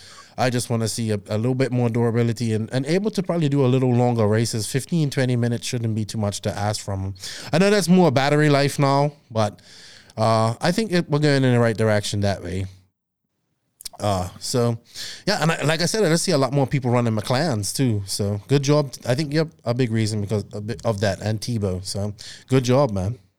Yeah, thank you. Yeah, we're relying heavily on Tebow for a lot of this kind of stuff, and he does a lot of testing and stuff for us, and he puts out a lot of effort. So we're very proud to have him, and we work pretty close with him. It was funny because the 2 days after the Tulsa race, I went back with him up to Missouri to go testing for 2 days. And so we got some good data there, and he spent another 2 days away from his family while we were testing, and he's dedicated. So yep, we're very, very thankful to have him. Tebow gets it, man. I'm glad he did not retire. What he gets it, he understands that things have to be different in the industry, and he works hard to promote himself, and he uses his family as well. He's an open book with that. I've got a lot of respect for him. And how many battery packs did you guys do in 2 days? I gotta ask. Oh boy, I'm gonna say 20, 25, okay, something like that. Well, that was just him. That's per person. We had 3 or 4 guys there. So pretty much times that by 3 or 4, 60 or 80 packs kind of thing. Sweet. Well, you guys are definitely, that's a lot of e-buggy testing right there. But yeah, I guess it's cool to be doing stuff like that, though, and I'm glad you get to do things like that, because I know you like this type of stuff. So I do. You go in to do that kind of testing and stuff. It's stressful. In case there's a failure or something there, it's very stressful, but I do enjoy it, and it's fun. And, I'm learning a lot too. That's the whole reason for us to go test with these guys is we're learning from them, and we're trying to give them what they want and what they need. So, that whatever information we learn, we take it back and goes to the customers, try to improve. Right. Exactly. Sweet, man. I think you're doing a good job. I think you're doing a damn good job. Thank you. I didn't know anything about Maclan until this last year or so. I mean, I knew Tebow ran them and whatnot. So congratulations. All right. Top it off real quick. You guys are back racing up there in the Pacific Northwest. That's great to see. I was talking to Ryan. He was telling me about the NCT finals coming up, and it's in October, but you guys have a couple of NCT races. Have you been attending these? I saw you might have attended a couple of them. Are you having a lot of fun up there doing some off-road in the Pacific Northwest? I'm having fun doing off-road, yeah, but I unfortunately have not been able to make any of the NCT so far this year. I've been away and traveling, doing stuff, for Maclan and other things, but unfortunately I've not made the first 2 rounds, and we've got another one coming up, not this weekend, but next weekend, and I'm going to make that. And that's my local one where we had the huge turnout. You remember in 2019 with almost 400 entries. Okay.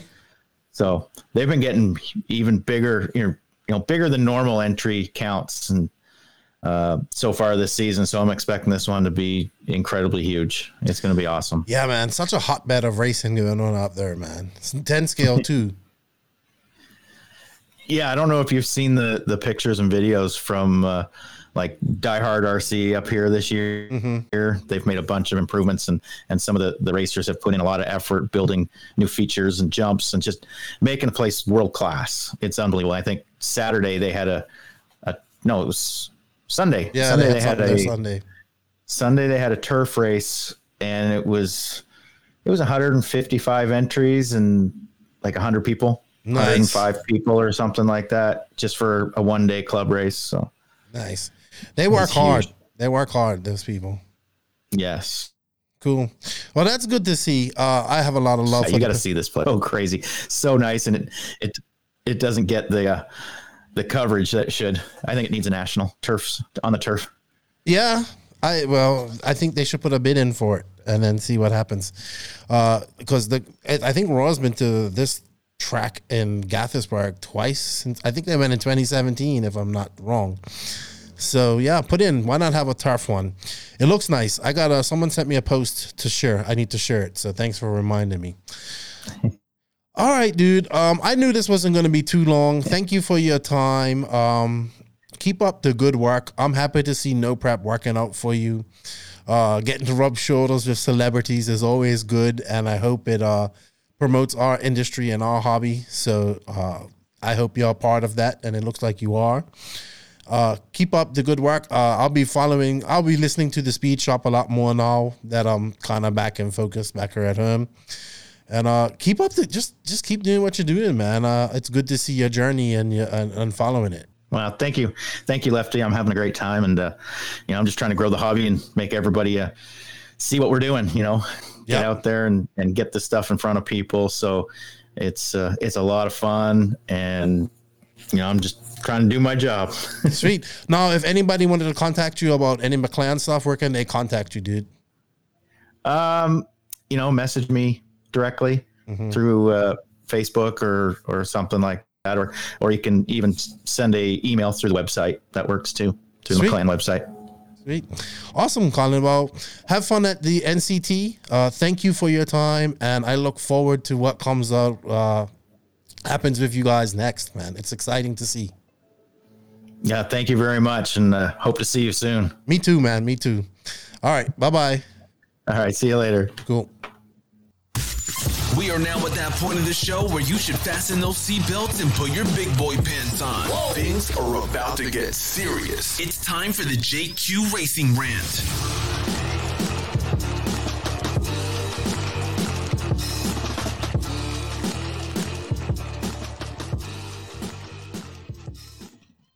Yes, indeed. It's that time in the show. It's time for the JQ Racing Rant.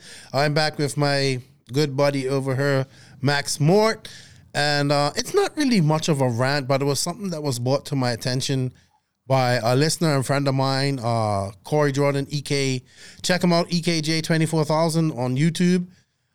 He was like, dude, I was listening to episode 77 with Miguel Matias, and he was talking about fuel tanks, and I've completely forgot that he even talked about this.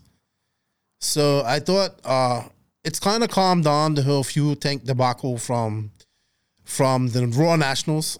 I'm still very much on the fence about it. I know we talked about it on our live, but now we can kind of sit here and talk about it a little bit more. But I just want to play what Miguel said in the interview. This is episode number 77. I think this was maybe 2020 I did this. And let's see where he starts. It's at the 2 hour, 33 minute, and 49 second whatchamacallit, marker. It's off-road gas cars, and you go through tech, and they always do the same mistake over and over and over again. When they are going to check your fuel, they are blowing into a plastic container that is hot. What do they think? And why does it happen when you're in a place that's like very hot, that's 30 somethings, 40 degrees outside temperature for the whole week? And every day you're blowing into the same tank. What do you think is going to happen at the end of the week? And why do people get disqualified for excess of fuel in their tanks? And why is it only on the end of the week? Normally, it's just stupid. It for me, it makes no sense. Checking the fuel by blowing air into your fuel tank. Yeah, it needs to be done the opposite way. Suck it out. You need to suck obviously, that's obvious. I've told this as many times as I can count, and they just don't care. And it's a really, really small thing to do. Just invert the pump.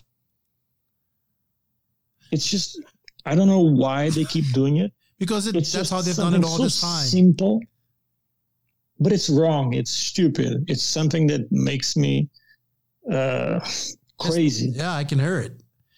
You should be the vice president. Really basic. I'm going for president. You can be vice president. We're going to change RC. Yeah, no. I had my own battles, so it's like I'm done with those. I don't blame you, man. You gotta. All right. So Miguel Matias, super radical. That was actually a really great conversation with him. Oh yeah, that sounded great too. So I forgot all about this. I can't, I'm on 130. I don't know, 150 something podcasts. I can't remember everything. So Corey messaged me yesterday and was telling me about this, and I listened to it this morning. I was like, "Oh, you're right." So I wanted to play it because, man, I've been thinking about this so much. I mean, Mike and I had 9 hours to digest it all. We was there. We got to we talked about this a lot. I'm still on the fence about it. Like, this is kind of how I look at it. I figured that Ty Tasman on the cutting edge all the time. They were on the limit. They gambled and they came up short, right? They thought the tank would shrink back in time so they can, get away with it. Not saying they were doing anything wrong, just, trying to get that extra bit of fuel mileage. Cole, I think, forgot because his tank was all right the whole week. You know what I mean? Because Mike was telling me that he saw Cole after his semi was super worried. I'm all right with the tank, right? And he kept asking. And he almost got in trouble for not marshalling because of that. And then Mayfield was kind of on the limit too, trying to get that fuel mileage. But, man, this theory is definitely plausible, man. It's definitely plausible. And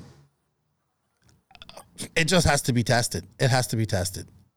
If this is the case, yeah. Think of the ramifications this will have for IFMAR. Not that it would matter anything, but think about guys like Yannick Aigon who got, who didn't get into the semis of the worlds that he's probably going to win because of this, something like this. You know what I mean? Or, wow, that's all I can say. Like, you know what I mean? What if? What's your thoughts? But I mean, he's probably right. We shouldn't be like blowing the fuel out of there because even though it's like not that high pressure, when it's like straight from the track, it has actually effect because it's like 60 degrees hot, the plastic. So it's like you can almost like twist it around or whatever. So it's really soft. So when even little pressure inside, it starts to get bigger and bigger. So I think that's one reason. But the other reason is just that if you check the tanks straight as they come from the track, they're always going to be bigger. And like most likely that's why the guys in third and fourth passed. It's not because they were like not as close to the limit. It's just that their tanks got to cool down a few minutes more. Yeah. Wow. But I mean, if these guys are expanding these tanks to make them like that, my thing was like, shouldn't they just have a mandatory 30-minute cool down period or something? Like mandatory. Yeah. I think the only way to do it is pre-tech or then do sort of a cool down, 5-minute cool down or whatever. It doesn't even have to be 30 minutes. 5-minute cool down, if you don't pass, then it's 20-minute cool down or 10-minute cool down, whatever it is now. So I think that's the one simple rule. But like the only issue with this rule would be that you would start to build the tanks from materials that would sort of deflate. Because then maybe they're doing that already, dude. I mean, yeah, probably some brands are if they know how to do it. Yes, maybe most likely they are. What if some brands have figured out that, hey, we can get our tanks to expand an extra cc to get an extra cc and a half of fuel in at some point throughout the race, and that it has to cool down. We needed to cool down in time after the race. What if some tanks? What if somebody went and tested all the tanks and did all of that before they went out there and see which one expands the most and retracts the most? What if that's happening? I mean, yeah, probably it has happened at some point. I wouldn't be too surprised. Wow. But that's almost impossible to tech for. I know. What? Like, oh, it's just crazy. Like, it's crazy. So much ramification. What if this guy was right? And what if, like, the guys are right from the Nationals and Raw's expanding tank? Well, they've been expanding tanks and causing disqualifications all these years by doing improper techniques. Raw needs to really just come out and test this and then probably even get an independent test done to clarify, to back it up. You know what I mean? Or whatever. That's what has to happen here. At the end of the day. I think just the tank, the only thing you would really need to change is to have a cool down period. Because if the tank is sort of normal temperature, it won't expand even if you put pressure into it. So like the issue is when you take the car straight after the run. So I think the cool down is enough to make the rule work. Yeah, it makes the plastic extra pliable. So it's just like, like glass. When glass comes out and you blow in it and it's hot. Yeah. I don't know, man. It's gonna be interesting to see. I know it's died down a bit. Like I'm not like other people. Every race has this. Yeah, I'm not anti-Raw. Like people think like I'm trying to. I want Raw to exist. We need Raw to do more things. We need these federations to do more things. By the way, Afro's website's looking pretty good. I was looking at it. They're doing a lot of work. Even though they're not doing any races, they're doing some good work with their website. I just wanted to point that out. But man, it's just nuts to think. Oh, excuse me. Oh, I just burped. Sorry. Yeah, it just came out of nowhere. You just die. You're just dying right there. Yeah, I just got caught right here. I just want to see some tests on. I think we need to keep the Raw's feet to the fire on this, and that's what. Like, even though I want to believe this theory, but I'm kind of like, yeah, maybe. I don't know. Yeah. So I just think we need to do it. And if like not pushing the fuel out and sucking it out is the answer to do this, then that's just such a simple change. We should do it. And then people can't complain about it. You know what I mean? So let's just get this fixed, Raw. Let's do it. But that comes from they have to do more races and all that type of stuff. A lot of things I could go on about. All right, Max. You look tired. I know you've been talking for a long time. It's getting late there in Finland. Something I forgot to touch on before in the intro. I have to say rest in peace, R.I.P. to Rex Welch of RW Mods. He had a YouTube channel. He passed away about 2 weeks ago. All of a sudden, man, it's a shocking thing. Rex was he used to follow this show. I've talked to him a few times. Nice guy. He had a YouTube channel. In fact, I remember seeing him put up the Friday before his death. They put out a YouTube video went up about the Offner motors, and I was like, wow, he reviewed one of them. So our condolences go to his family, and he's from Minnesota, so it's a big racing community. It's sad when one of our family members, RC family members, pass away, especially when they pass away suddenly. So R.I.P. Rex, man, and Nitro's the glory, man. He was really, I love Nitro. So yeah, man, sad things. All right, Max, videos for you coming out soon. We talked about that.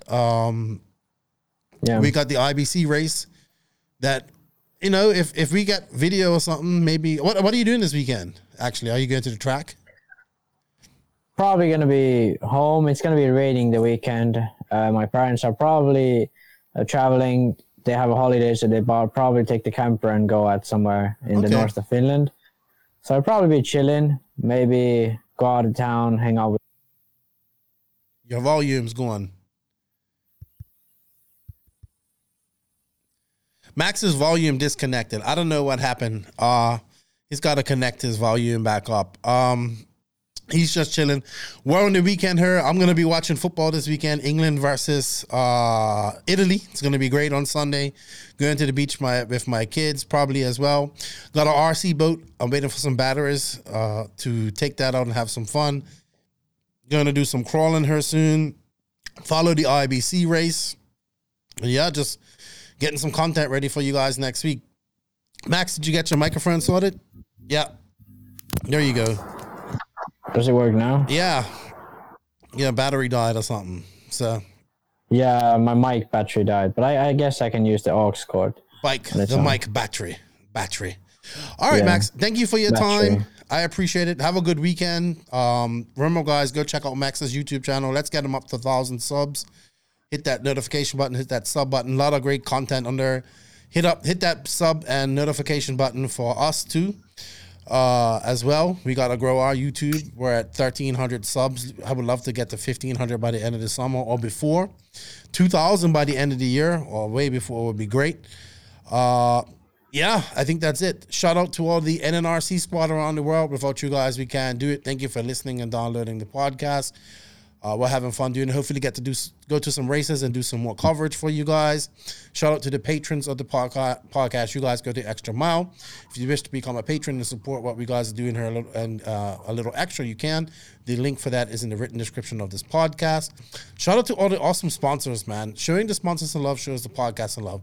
Mayako, TNR Fuels, High Tech RC, Beach RC, Techno RC, Sun City RC Racing, Manscaped.com. Don't forget to use that promo code, save 20%. RCGP, Racecraft USA, Wally Builds, Papa Willie's Traction Tonic. There's a promo code for them. Lugs Racing Tires. Hey, show some support for these guys. It helps us out a lot. Thank you for their support. Max, that's it. Short one. It's good to be back in the studio and chatting with you. I got some new lights too. Next one, they'll be pink. I saw. Yeah. Looking fancy. Yeah, I can put all different. I'm going to have pink next time. It's going to be great. I actually had pink with my interview with Colin. Thank you for your time. Congratulations on your win. The Padawan is now becoming master. Yeah, officially now, I guess. He still says he's like the master, but yeah, I think his time is over. You are now a Jedi master from Padawan status. Yes. Not, even though you've beaten him before, but you beat him and then won the race. Yeah. So congratulations. Yeah, I guess this is sort of a switch period. We can now cut your ponytail, your little rat tail off, and now you can grow a beard. No, I'm going full Jesus. Yeah, there you go. You go grow a beard, grow your hair long, become like a full Jedi, Jedi Knight, and probably piss off the Jedi Order because that's what you do. Yeah, congratulations, man. And thank you for your time. It's good to have you back. Thank you guys for everything. Yeah. Remember, Nitro is the glory. E-Buggy pays the bills. If you ain't grinding, you're sliding. Lefty and Max out. Have a good weekend, everybody. Be safe and send it with responsibility. Thank you for listening to the No Name RC podcast. We greatly appreciate all the support and love from you, the listeners. Without all of you, none of this is possible. Special thanks to our patrons on Patreon. If you wish to support the podcast further, you can at patreon.com/NNRC podcast. As a patron, you will receive early releases, special content, and patron-only giveaways. Also, please follow us on Facebook, Instagram, and our website, www.nnrcpodcast.com. Remember, Nitro is the glory, but E-Buggy pays the bills. If you aren't having fun, it doesn't make sense. And if you ain't grinding, you're sliding. Lefty out. Nitro is the glory. Nitro is the glory. Nitro is the glory.